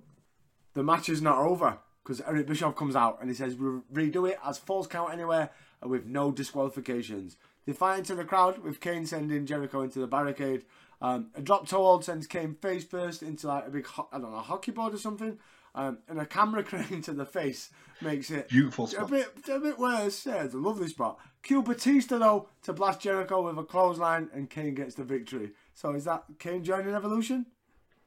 He nearly got in DX. Is this going to be his final chance to join the boys? But are we saying that Kane, the monster, needed help from Batista to beat Jericho? Because Batista's a bigger monster. There is that. Andy is the hometown boy tonight. Andy is the hometown boy. He's practically a face. He's Brett in Canada. Tonight is Batista. We go to some highlights from the Diva Search casting special where all 10 finalists were chosen. Basically, it's a reason to get them all in fucking bikinis and swimsuits because boobs. And then because having a grind to put them down at lads. Diva Search. Yeah. And then it's bikinis. It's just bikinis, isn't it? Let's get them in bikinis. People love boobs. Boys love boobs. Boys will watch Raw. It's simple maths. but it kind of worked-ish. Up next, IC title, Randy Orton versus Edge. What did you make to another encounter, the rematch? So Vengeance didn't show it. These two are the future of the WWE. And this match showed both men can handle that main event spot, as we've said many times before. And this match, towards the end, there's a brilliant ref from Kyoto sells a crossbody better than any of his current colleagues. Then Orton almost takes Edge's head off with a chair, but Edge manages to duck. Orton gets him with a low blow in the RKO. Even that only gets a 2. If this was in Japan, it would be a 7-star match. In the Tokyo Dome. Random spear out of nowhere gets a 2. RKO countered to a backslide with feet on the ropes for 3. Where have we seen that lately? That's where they got the idea from. Drew McIntyre watches 2004 Raw. But Edge again. Slowly showing that he's going to be a heel. Outsmarting heels and own tactics. Absolute bastard. Edge, he points to his head as the announcers plug the Iron Man to end Monday Night Raw. What did you make to the next installment of Raw in the Saunt to SummerSlam? Good episode. Main event stole it, of course. I'd give it I get a solid 3 Maven. A solid 3 Maven from me as well. For exactly the same reasons. I think it was an enjoyable start. I think announcing the Iron Man, that gives you a reason to want to tune in next week. So that they're kind of hitting that angle as well. The rematch for the IC belt between probably 2 of the finest mid-carders that WWE have got going at the minute with Randy Orton and Edge. Mm-hmm. You had your bollocks in the middle with all the divas and stuff, but it's getting funnier because we're not just seeing videos and promos now, they're actually on TV. So it's now to get fan reaction time. Highly enjoyable. Now, before we get into SmackDown, Michael, bit of sad news. Now, Rikishi, as we spoke about in our last episode of the Day Sheets, he was ready for a comeback, but WWE weren't ready to offer him anything. They just didn't have anything available. And WWE have officially released Rikishi. Most believe WWE would either release Rikishi or at the very least watch his contract run out. Apparently, they went with the former. Although Rikishi was cleared to return from injury, there was a feeling amongst management that Rikishi did not work to quickly return from his ankle injury due to the fact that he had a high downside guarantee. He also got into heat for working at Indie Show without clearance, and one final issue was Rikishi's apparent refusal to lose weight for a new gimmick. Why repackage him now, though? Make a difference. The career that Rikishi's in the Hall of Fame. Slough Fatu's not. Oh, yes. Much deserved. But it's Rikishi that's in there, not Slough Fatu. Oh, no, definitely. Yeah. It's the head shrink. It's not the head shrinkers. It's not Fatu and Samu. It's the gimmick. And but the thing is with the Rikishi gimmick, you can only go so far with it. And they proved that with the... Well, it didn't help that his heel angle is to turn him heel and make him this big mad heel was I ran over fucking Stone Cold for The Rock. Right? I did it for The Rock. If they would have turned him a different way... if you think back in like the 90s with the early 2000s with how the Attitude Era was in the booking, they could have gone 100 different ways of turning Rick in some of the maddest ways possible, but they just went with the most stupidest. And it's all well and good going for madness, but when you go for stupidity, it's a different thing. Here is your winner, JBL. I'll tell you what, Cole, I don't think the Italian stallion could have handled that close run from hell. That's a throw. Watch this impact. Listen to it. Man, oh man, is Shevitz. What a shot right there. Well, I guess the young man won't be going to SummerSlam unless he buys a ticket. And of course, being the main event, it's sold out. So perhaps he can watch it on pay-per-view. I'm sorry the Rocky Challenge didn't work. I'm even more sorry that I now don't have an opponent for SummerSlam. So I guess I'll just go myself and watch. Because it turns out that there is nobody, and I mean nobody, worthy enough to wrestle me. What is going on? Oh no! Oh my God!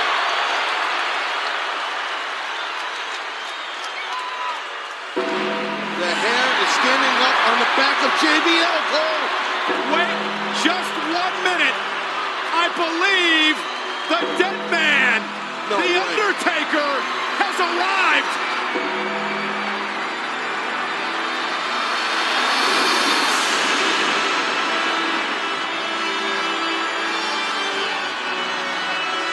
Did JBL actually say that no one was worthy to face him for the title at SummerSlam? Yeah, that's what JBL said. I think that's what he meant exactly, but...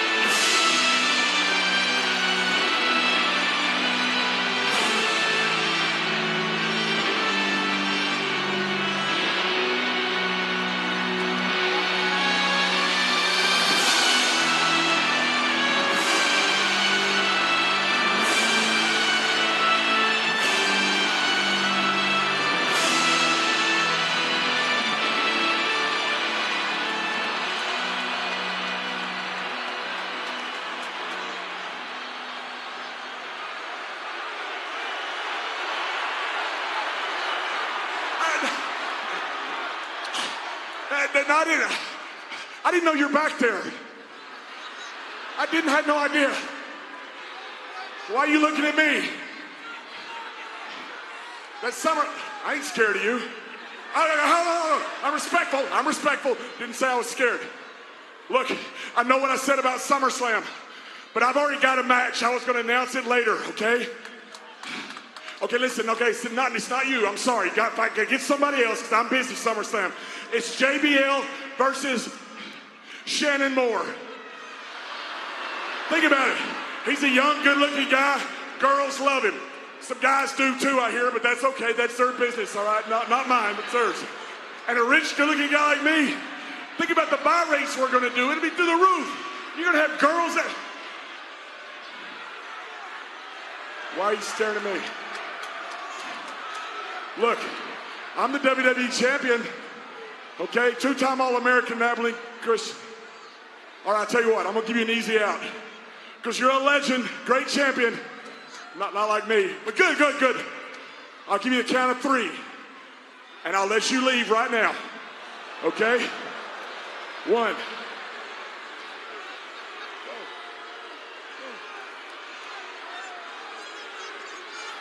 2.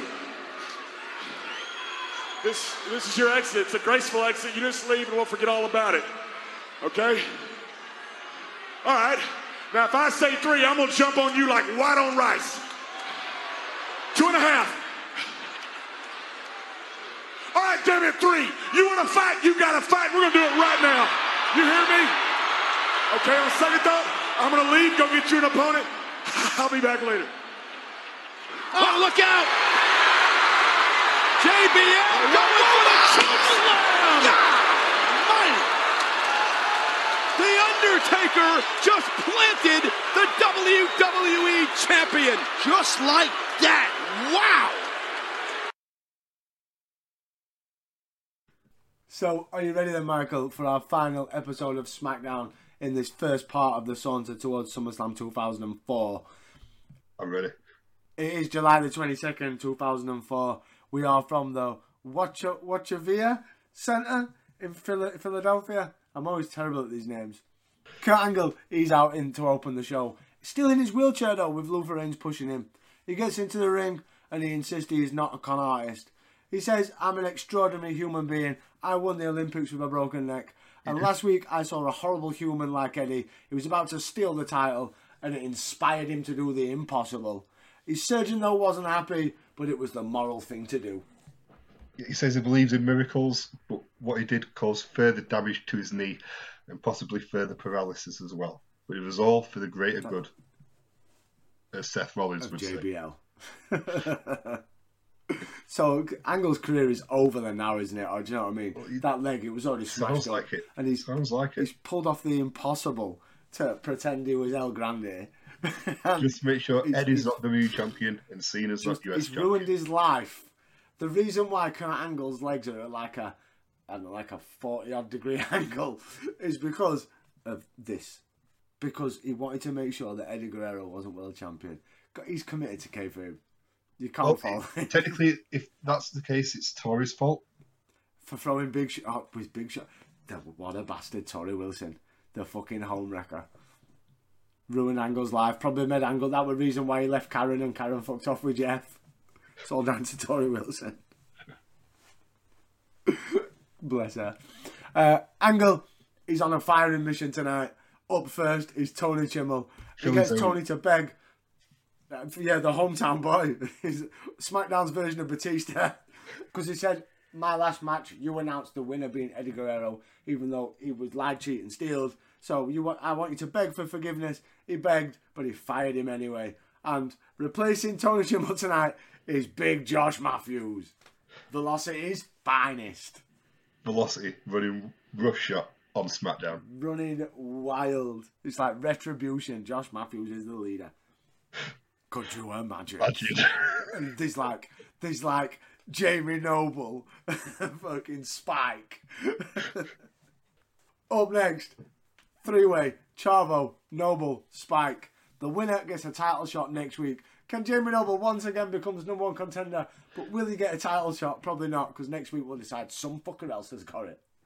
Yeah, Jamie needs to win more than 2 number one contender matches before he gets his title match. What the fuck? To qualify, because he's that damn good. The pop from the crowd for Spike in Philadelphia. EC Dub. EC Dub territory, man. Spike, he goes for the coup de grace. Gets it onto Noble. But Chavo, though, he adds a bit of fucking with a side salto for a 2 count. Jamie Noble's down in the corner. Dudley Dog finishes Chavo to give Spike the title shot. Again, Jamie Noble got robbed. Yes. He's still not had his shot. But to be fair, it is good because I don't want to see Chavo versus Rey Mysterio again. So Spike, with the added element that you know the Dudleys are going to be there and shenanigans and all that jazz, it was the best option. Yeah, it was a decent match. Decent opening match. Should be Noble. But he deserves justice for fucking Jamie. He was number one contender. Twice. And then 2 weeks later, they had another number one contenders match and he didn't win it. He deserved justice for Jamie. Michael, we go backstage. And the Divas, they want to perform more. So Kurt Angle, who's still holding the US title, makes a 4-way lingerie match. If they want to perform more, maybe they should work on their acting, delivery, and in-ring abilities. Maybe they should have auditioned for Diva Search. They could have got on. Imagine if they got voted off. That should have been a storyline they should have gone with. So like a vengeful diva that's detested Diva Search. She'd be like, I'm gonna audition for it. And they do storyline because they're still trying to play out that it's real. Do you know what I mean? Even though we know, everyone knows that they've decided who they want and who they don't want. Just like any WWE fucking fan voted thing. It's like, yeah, we'll make it look like you're voting, but don't worry, we're in control. So they could have gone with a diva like Molly Holly or someone. Molly was like, even with Wig. Oh mate, Wig watching everything. They could have put her in Diva Search. Where's our Wig watch? Well, why is she still not growing a fucking hair back? Committed to the gimmick. That's more what I want to know. It's been fucking... She is living the gimmick. Committed to the gimmick. Committed to the gimmick, as they should. Abso-fucking-lutely. Up next, Bubba versus Billy Kidman. Devon, he breaks up the shooting star press attempt from Kidman, and the Bubba Bomb is good enough for the victory. Again, a steady little match. pushes along the feud. SmackDown doing a decent job with their tag team division, just like kind of Raw is good with minimal tag teams. Yeah. There's not many tag teams, tag team matches in the tag team division at the minute. They've barely got enough for one division spread across both brands. But they're doing a good job of it because I think they know that themselves now. We've got like 2 teams that are fighting for the titles, probably at SummerSlam on Raw, and the same for SmackDown. So why not just for the weeks and weeks and weeks have these 4 even just keep fighting each other in singles matches? It makes sense. Yeah, but I think this is I'm trying to look at the positives. Oh, we've not seen a Bubba Bomb. I don't know. I may have seen one back in it. But it's Billy Kidman. He's Bubba Ray fucking Dudley. In theory, he should be battering that little scrot all over. Just don't attempt a powerbomb. He didn't. He did a Bubba Bomb. That's why. That's why. That's like on SmackDown 2, his finisher was the powerbomb. Not going for that shit. No. Billy would have reversed that and won the match. We see Kurt Angle, and he's very proud of Booker T, and he awards him the US title. But he has to wait for it to be cleared with the board of directors. But Booker can hold the title for the rest of tonight, which is a bit strange. Like, this is yours, but you can have it. But it's yours. But it's not yours, but it's, you have to give it back. Yours. Funaki Nakamura-san, he says that it's not fair that Angle's just awarded that title to Booker. And Angle says, you know what's not fair? Is that you're a broadcast journalist and you can't even say broadcast journalist. So Angle fires Funaki. That's a disaster of a HR report. Discrimination. And why did you find Funaki? All sorts you can't say broadcast journalist. It is a broadcast journalist. We see the Dudleys. They're congratulating Spike on his win. They take credit for Spike's success and promise to not interfere next week if Spike doesn't interfere in Devon's match. Spike's like, yeah, well, I weren't going to interfere anyway. Until he finds out that Devon is facing Rey Mysterio. Well, could I interfere? They're going to do something nice for the little brother. Could I do him in? Maybe. Favour for a favour. Up next, JBL and his Rocky Challenge. He calls in a wrestler who's sitting at ringside, and if the unnamed wrestler wins, he gets a title shot at SummerSlam. So the guy was called Mike Rule, so I thought for shits and gigs I'd Google him, because I thought he looked familiar, but it might have just been this episode. I just remembered it from way back when. But apparently his real name, it's amazing, it's better than his stage name. Mike Mayo Jr.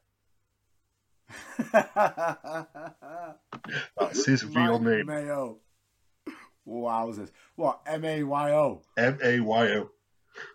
That's Junior. Amazing. So there's a senior as well. Amazing. So there's a senior as well.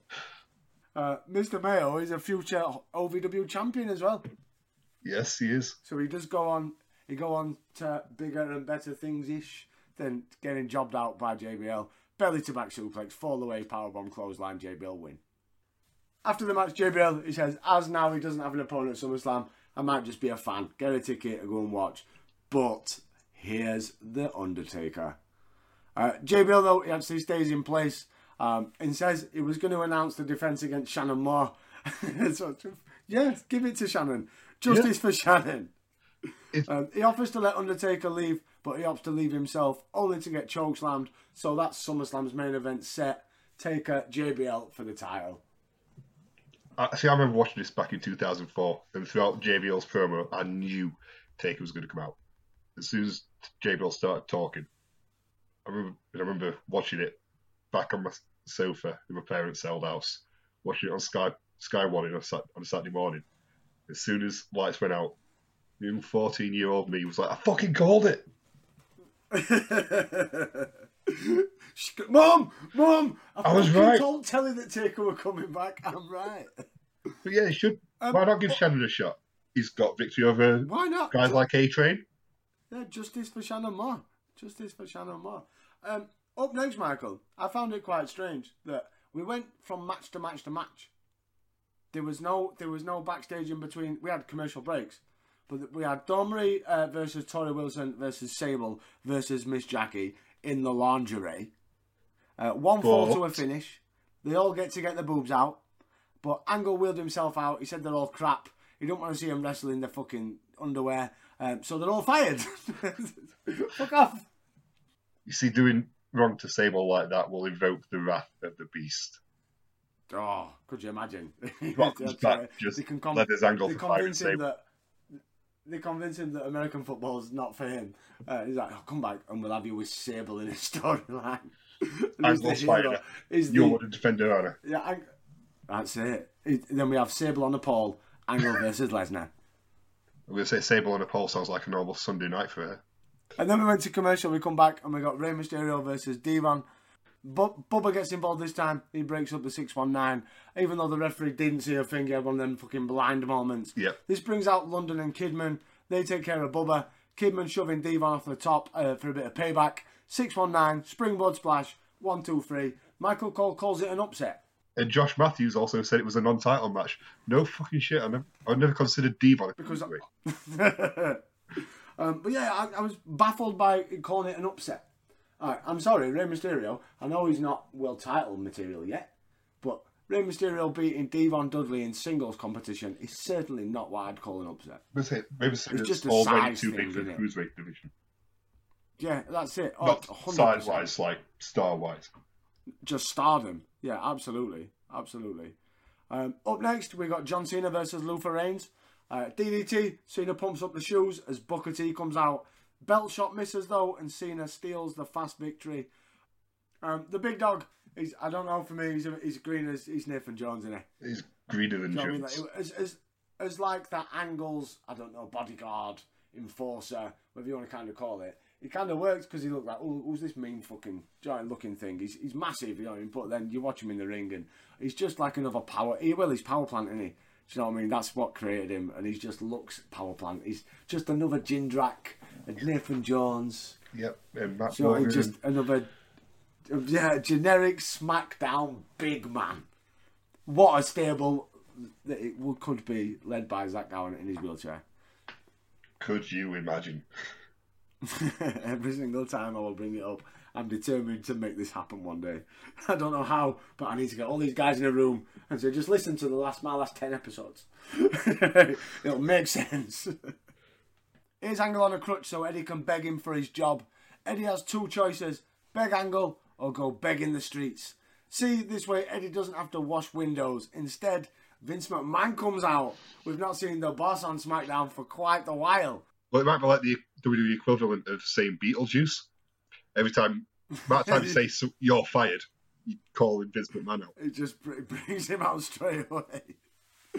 Vince, he doesn't like Angle making people beg for their jobs and grovel. Hot kettle, Vince.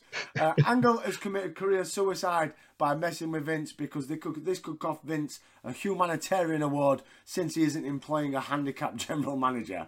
Therefore, Angle needs to resign right this minute. Kurt, though, he swears that he really is handicapped, but Vince, he kicks away fucking Kurt's crutch, and Kurt just stands there. So, as of right now, you're fired, and you're back on the active roster as a wrestler. But, first match back, the match we won, 1-on-1 at SummerSlam with Eddie. Give him 60 minutes. It doesn't have to be an Iron Man. Just give him one fall to a finish, 60 minutes, and let it be a classic. I hope Angle is fit and ready because he has had a lot of injury problems, but we have spoke about this where has he been fully fit for the last couple of months now? Well, he's been is he now fully recovered? Yeah, so hopefully Eddie's Eddie, do you know what I mean? Eddie can make a fucking him and Brush have a fucking dance for half an hour and make it look 7 stars. Your fellow superstars, you fooled the board of directors. By God, you even fooled me.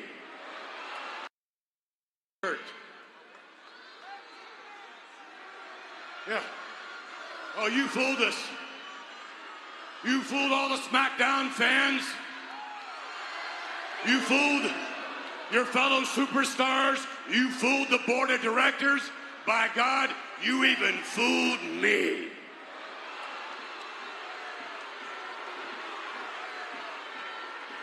There's an old expression, Kurt. It goes kind of like this. You don't fool with Mother Nature, but it's career suicide to fool with Mr. McMahon.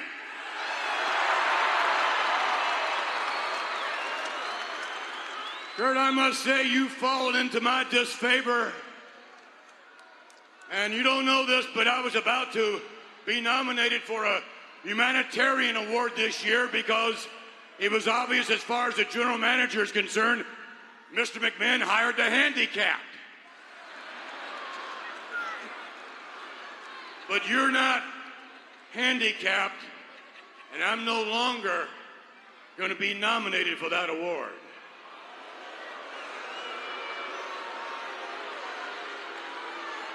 So, Kurt Angle, I'm going to have to ask for your resignation as general manager of SmackDown. All right. Wow. Yeah.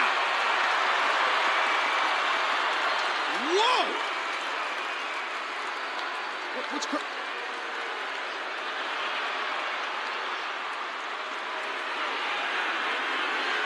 I can't hear you. What? I have nowhere else to go. I am a handicap. Mr. McMahon, if I don't have this job, I'll be jobless. I can't wrestle. I can't do anything. I'm in pain every single night. Are you begging me, Kurt? Yeah, I'm begging you. I'm begging you, Mr. McMahon, please let me keep my job. Stand up, you make me sick. Stand up, get up. I'm going to tell you the same thing you told a lot of other people here tonight. Kurt Angle, you're fired! Whoa! All right! Oh, my God, I don't believe it! He deserved it. Oh, what the hell? Look at what's he's crazy? Oh, my God! Mr. McMahon has lost it! Look at Kurt!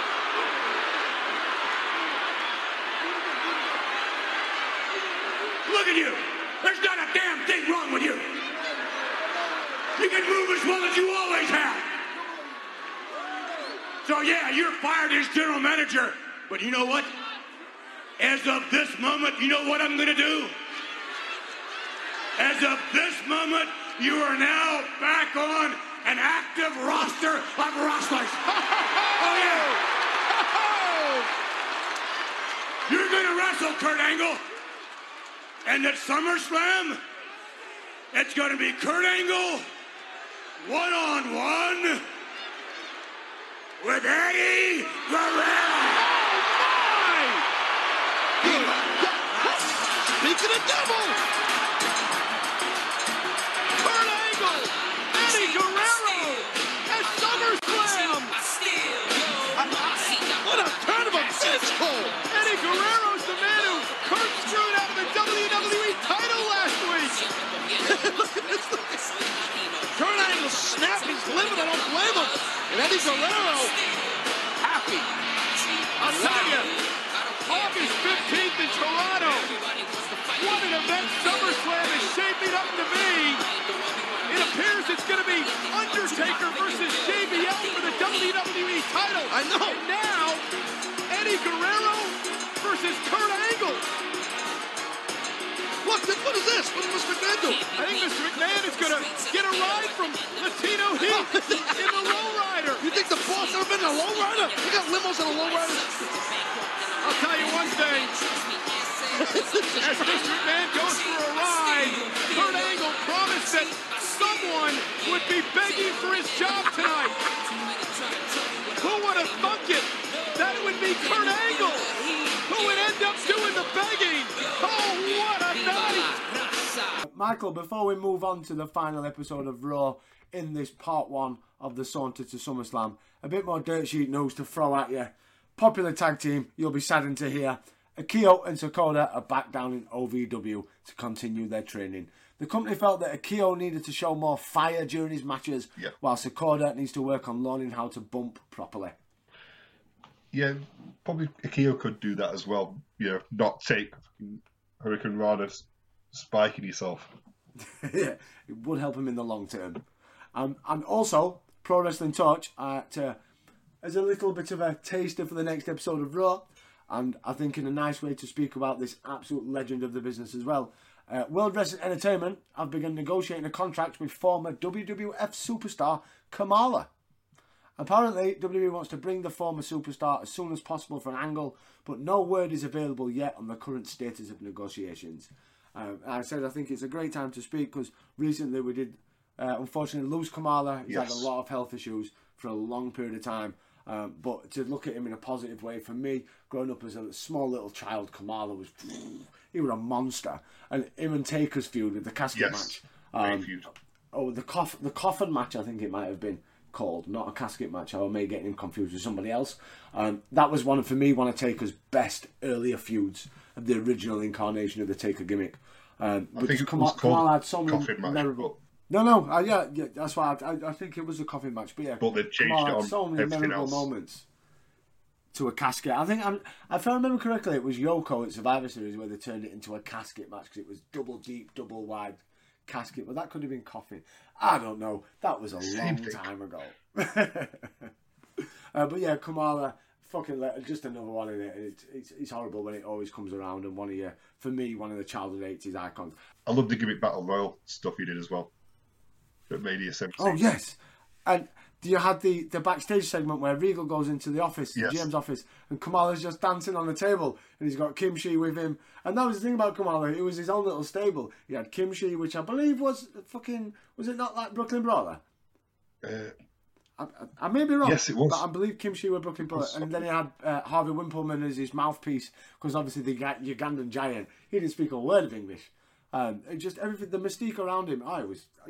Kamala was brilliant, absolutely brilliant. And rest in peace, Kamala. That's why this next episode of Raw makes me sad. Yeah, well, he does come back again, doesn't he? He does. In the not too near distant future with Randy Orton.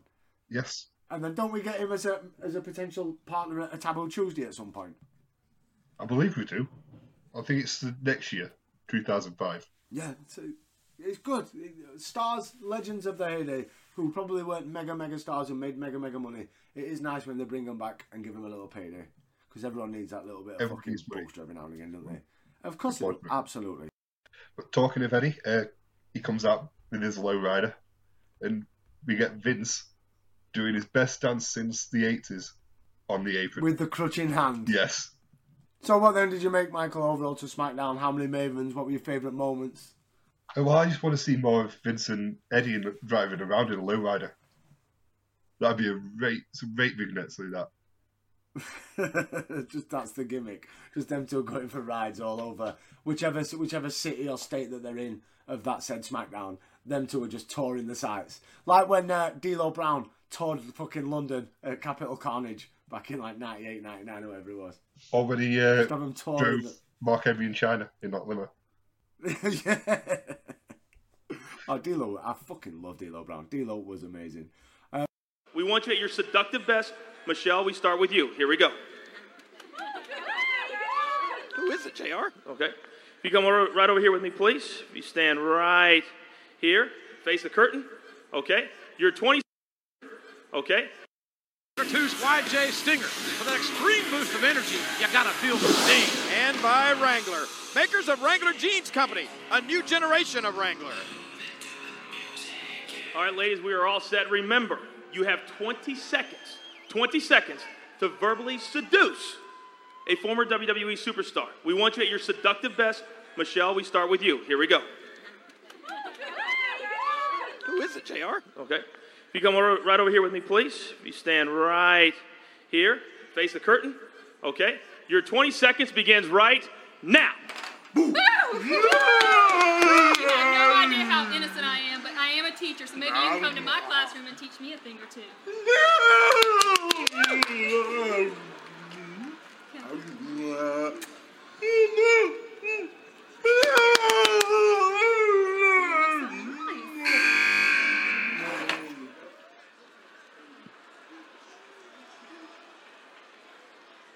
I have no idea what those sounds were, but Christy, you are next. Are you ready? Okay, here we go.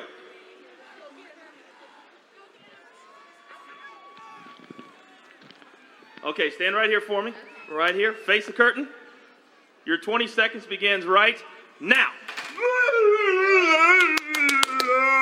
I was wondering if you could show me how a body slam works. I'm new at wrestling. Can you show me? body slam? It's okay.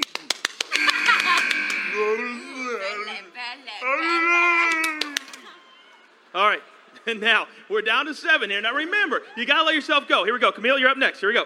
All right, go ahead. All right, follow me right over here. Camille, right over here. Right over here. All right, stand right here for me, if you wouldn't mind. Right here, face the curtain. All right, your 20 seconds begins right now. Hi, I'm Camille. How are you? Oh, you have beautiful hands, soft skin. You're gorgeous. Oh, do that again. I like it. What's your name? Oh my gosh. Now, ladies, we've got to do better than this. Okay, now you're up. Here we go, Maria. Your seductive best. Remember. All right, here we go. Right over here in front of the curtain. Right over here in front of the curtain. Right here. Face the curtain. Your 20 seconds begins right now. Oh, you look so good. Do you know what it means to verbally seduce someone? Huh? You look so good. Oh, I love your... Is that what you do? Is you pound your belly? Yeah, you like to pound your belly? Oh. Remember now, okay? Verbally seducing. Okay, you're up next, Tracy. Here we go. All right, right over here. Right over here, quickly. All right, face the curtain. Stand right here. Your 20 seconds begins right now. Hercules! Hercules! Hercules! Wow, I see you wrestle and fight. What are you going to do with this demon knife? Yeah? Hercules! Wow, you're so... Do I scare you? I hope I don't scare you. I see the smile! I see the smile! Oh, thank you. Carmella, now that's a tough act to follow. Here we go. You're up next. All right, follow me right here. Yep, right over here. Quickly. We got to move. Right here in front of the curtain. Stand right here. No, don't be scared. Don't be scared. Go ahead, right there. Trust me. Just trust the coach. Please stand right there, right here. Your 20 seconds begins. Look at the curtain right now.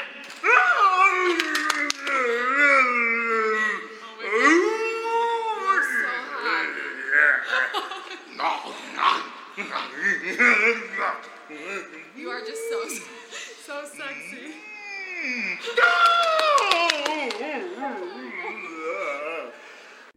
Up next, it is time for our final stop on the part 1. It is Monday Night Raw, July 26th, 2004.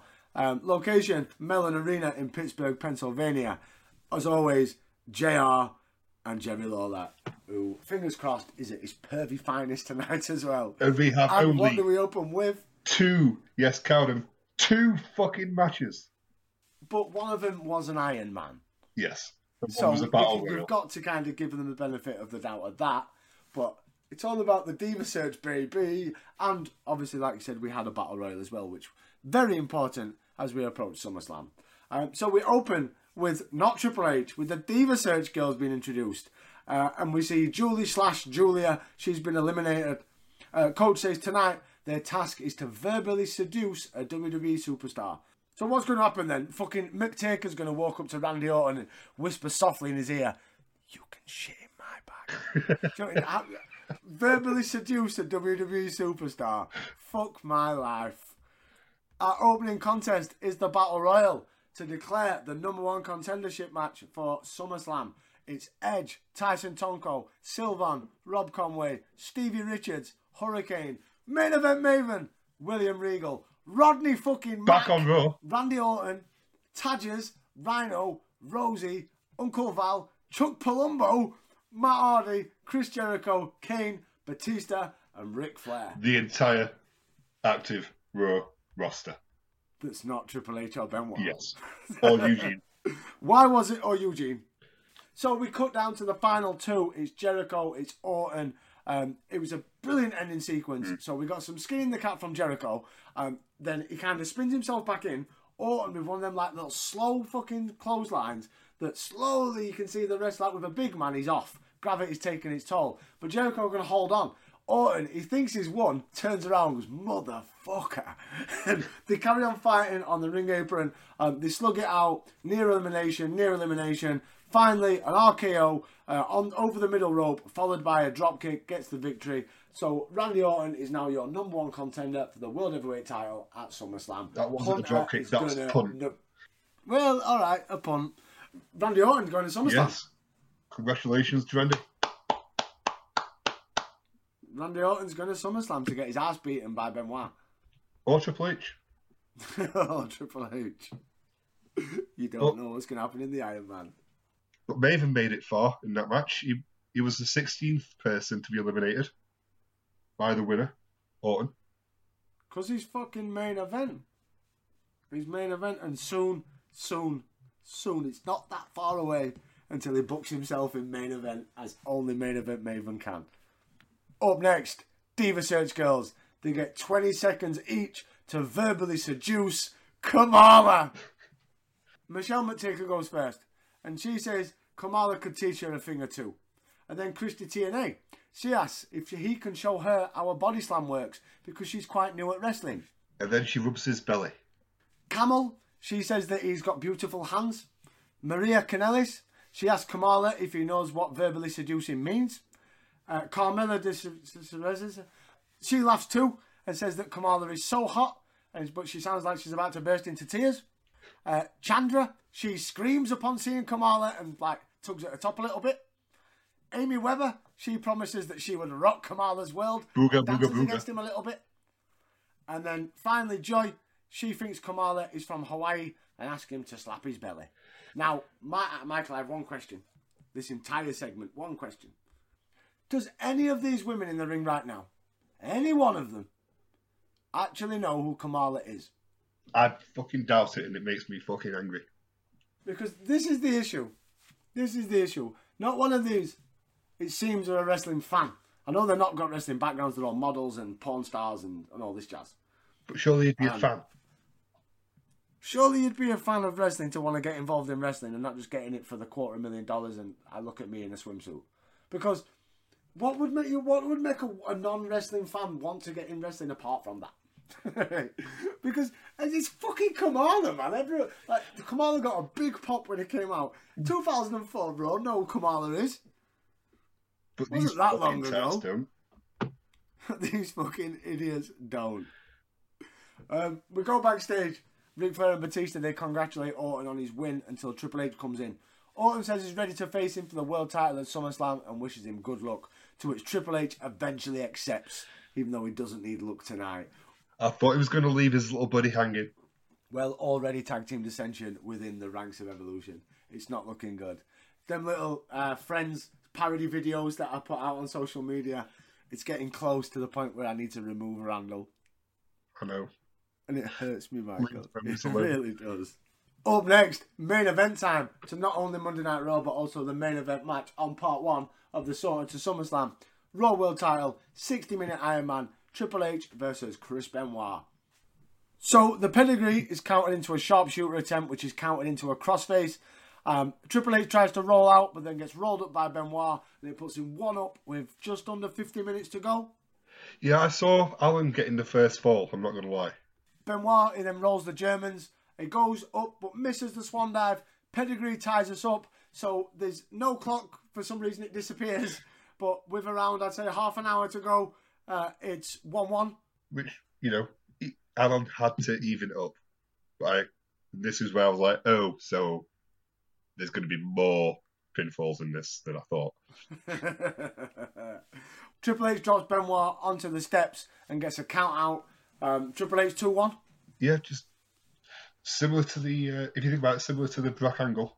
I think my prediction of 3-2 is out of the window. Because it's a bit early. And it's definitely out of the window. Then we get another fall in the fucking ad break. Yeah, Triple H, he kicks him in the back, spinebuster, 3-1 Triple H. So my prediction of 3-2 Benoit is gone. Pedigree, though, it's counted into a failed sharpshooter attempt. Triple H holds on, though, for over about a minute before finally tapping with just over 15 minutes. So it's 3-2 Triple H. Again, started in the ad break. Why not you have the adverts before this match and then after the match? But did you catch JR's comment? He doesn't think anyone's endured the sharpshooter as long as that in his life. So was JR not watching WrestleMania 13, Austin? No, when I made him pass out. No. Obviously not. That's far too long ago. Michael, do you want him to be that fucking good? Well, to be fair with JR, you'd think he would. And Austin's his boy. But it's all about Triple H. It's all about Triple H. He is the man. He takes a breather on the floor, so Benoit keeps him there with a baseball slide. Back in, crossface. Triple H is fucked. Benoit slaps it on. Triple H taps to tie us up with just over 12 minutes to go. It's 3-3. And then out come the boys to cheer their friend on. Of course. After Benoit puts him in the crossface, Flair, he throws a chair in so Triple H can crack Benoit on their head. But there's no referee, as obviously the referee had to get bumped in order to bring Evolution out. Cue Bischoff with a fresh ref, and we get 3 straight near falls, drawing Flair back up into the ring. Triple H, he throws another referee to the floor, and Batista and Flair come to destroy Benoit again. But then, here comes the saviour. Not only a month ago were we building him up as a bit of a spacker who needed guidance and looking after backstage. He's now making his own way through the crowd. Destroy Evolution. Here comes Eugene. He beats up Flair, Batista, Triple H. Bischoff gets knocked off the apron. With just over 2 minutes to go. Eugene smash onto Triple H with the chair. Benoit crawls over. Eugene throws the ref back in.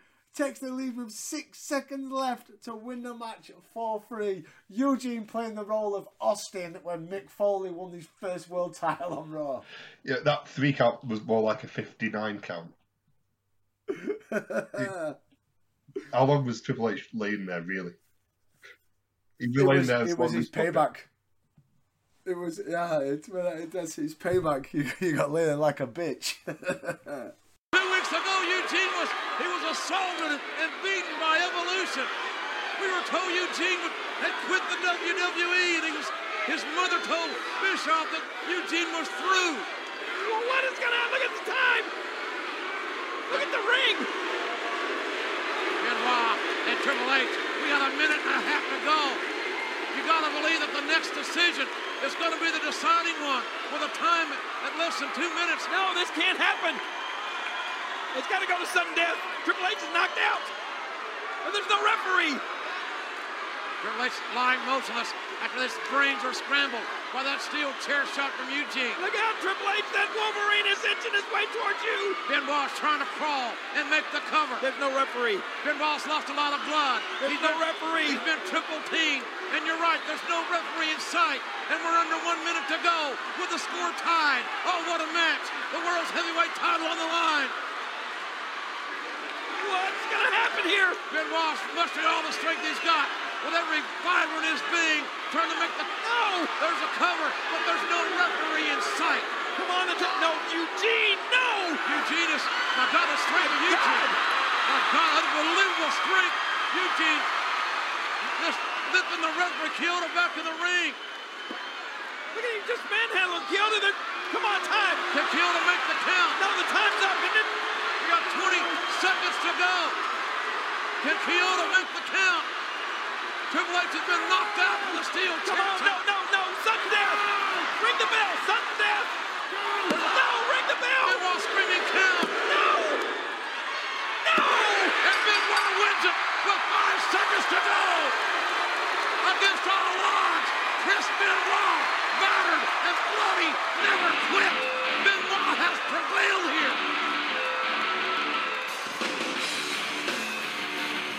Here is your winner and still the World Heavyweight Champion, Chris Benoit. What a match! I can't believe this. An unbelievable match. The gladiator mentality of 2 of the greatest athletes in the world today. They gave it everything they had here. But Benoit has overcome the odds. Wait, look at this. Eugene, what are you doing? I thought Eugene had quit. I thought Eugene was done, but that was not to be. Oh, what a night here. Benoit is still the world's heavyweight champion. It's all about the heart, Benoit. You're damn right. You got plenty of heart. and you'll meet Randy Orton at SummerSlam for the World Heavyweight title. Yeah, but JR, look, standing right here on our announce table, does Eugene have any idea what he's done? What he's responsible for? I know these fans in Pittsburgh are standing because they know what they have seen here. We finished Raw then with Eugene and Hunter staring at each other to end the show. Yeah, it was a very entertaining Iron Man. You knew it was going to have some screwy Eugene bullshit in it. But yeah, I cannot buy Eugene main event smashing through Evolution. Yeah. When a month ago, he could just about do he a match. He couldn't Velcro his own shoes. But I did like Eugene's plasters. They were cool plasters that he had. Oh, he's got a good medical box, is Eugene. With his fucking bandage with a smiley face on it. Yeah. So what did you make then overall to Raw? Our final Raw, part 1, finishing with the main event of the Iron Man. Well, it was good, but so when Alan has an Iron Man match and he's part of a stable, there has to be a returning superstar who has to interfere whilst his boys are with him. And then the authority figures there as well. And yeah, I am comparing this to Judgment Day 2000. Which I believe was his last Iron Man match as well. I'd say so, yeah, definitely. So to Triple H, a great Iron Man match. That's the only way everything. Triple H can do an Iron Man match. But we're comparing Eugene to The Undertaker. So that has been part 1. Up next in part 2, holla holla player. There's a new general manager in town. Lita does a DNA test. The Summer Games relay. The cabinet starts to take shape. And things between Eugene and Evolution hot up. But we'll end it there. Michael, let them know, if they don't already, where can they find us on all forms of social media? On all forms of social media, it's at Aria Podcast. That is it. And I'm not usually one for this, but I'm going to say it. On our Facebook page, if you don't already, come and follow us / like us. I don't know how it works, but at the minute, we've got 70,000 people that follow us on Facebook. Yeah. Thank you to every single one of you. It's amazing to look at the interaction and to just to see that number, actually. we marked out for ourselves. But until part 2 of The Saunter, I've been Dave. That's been Big Sexy. Thank you, everybody, for listening. Until then. Peace out, people. Ruthless aggression. It's my life, my time, my rights, my rhymes, my grind, my struggle, hustle, sweat in my blood too. A predator smells fear. I smell a lot. My competitors flex here. They smelled I was hot. I want it all. Excess, the sex, and much success. Stress us. I want it all, no less. So come on.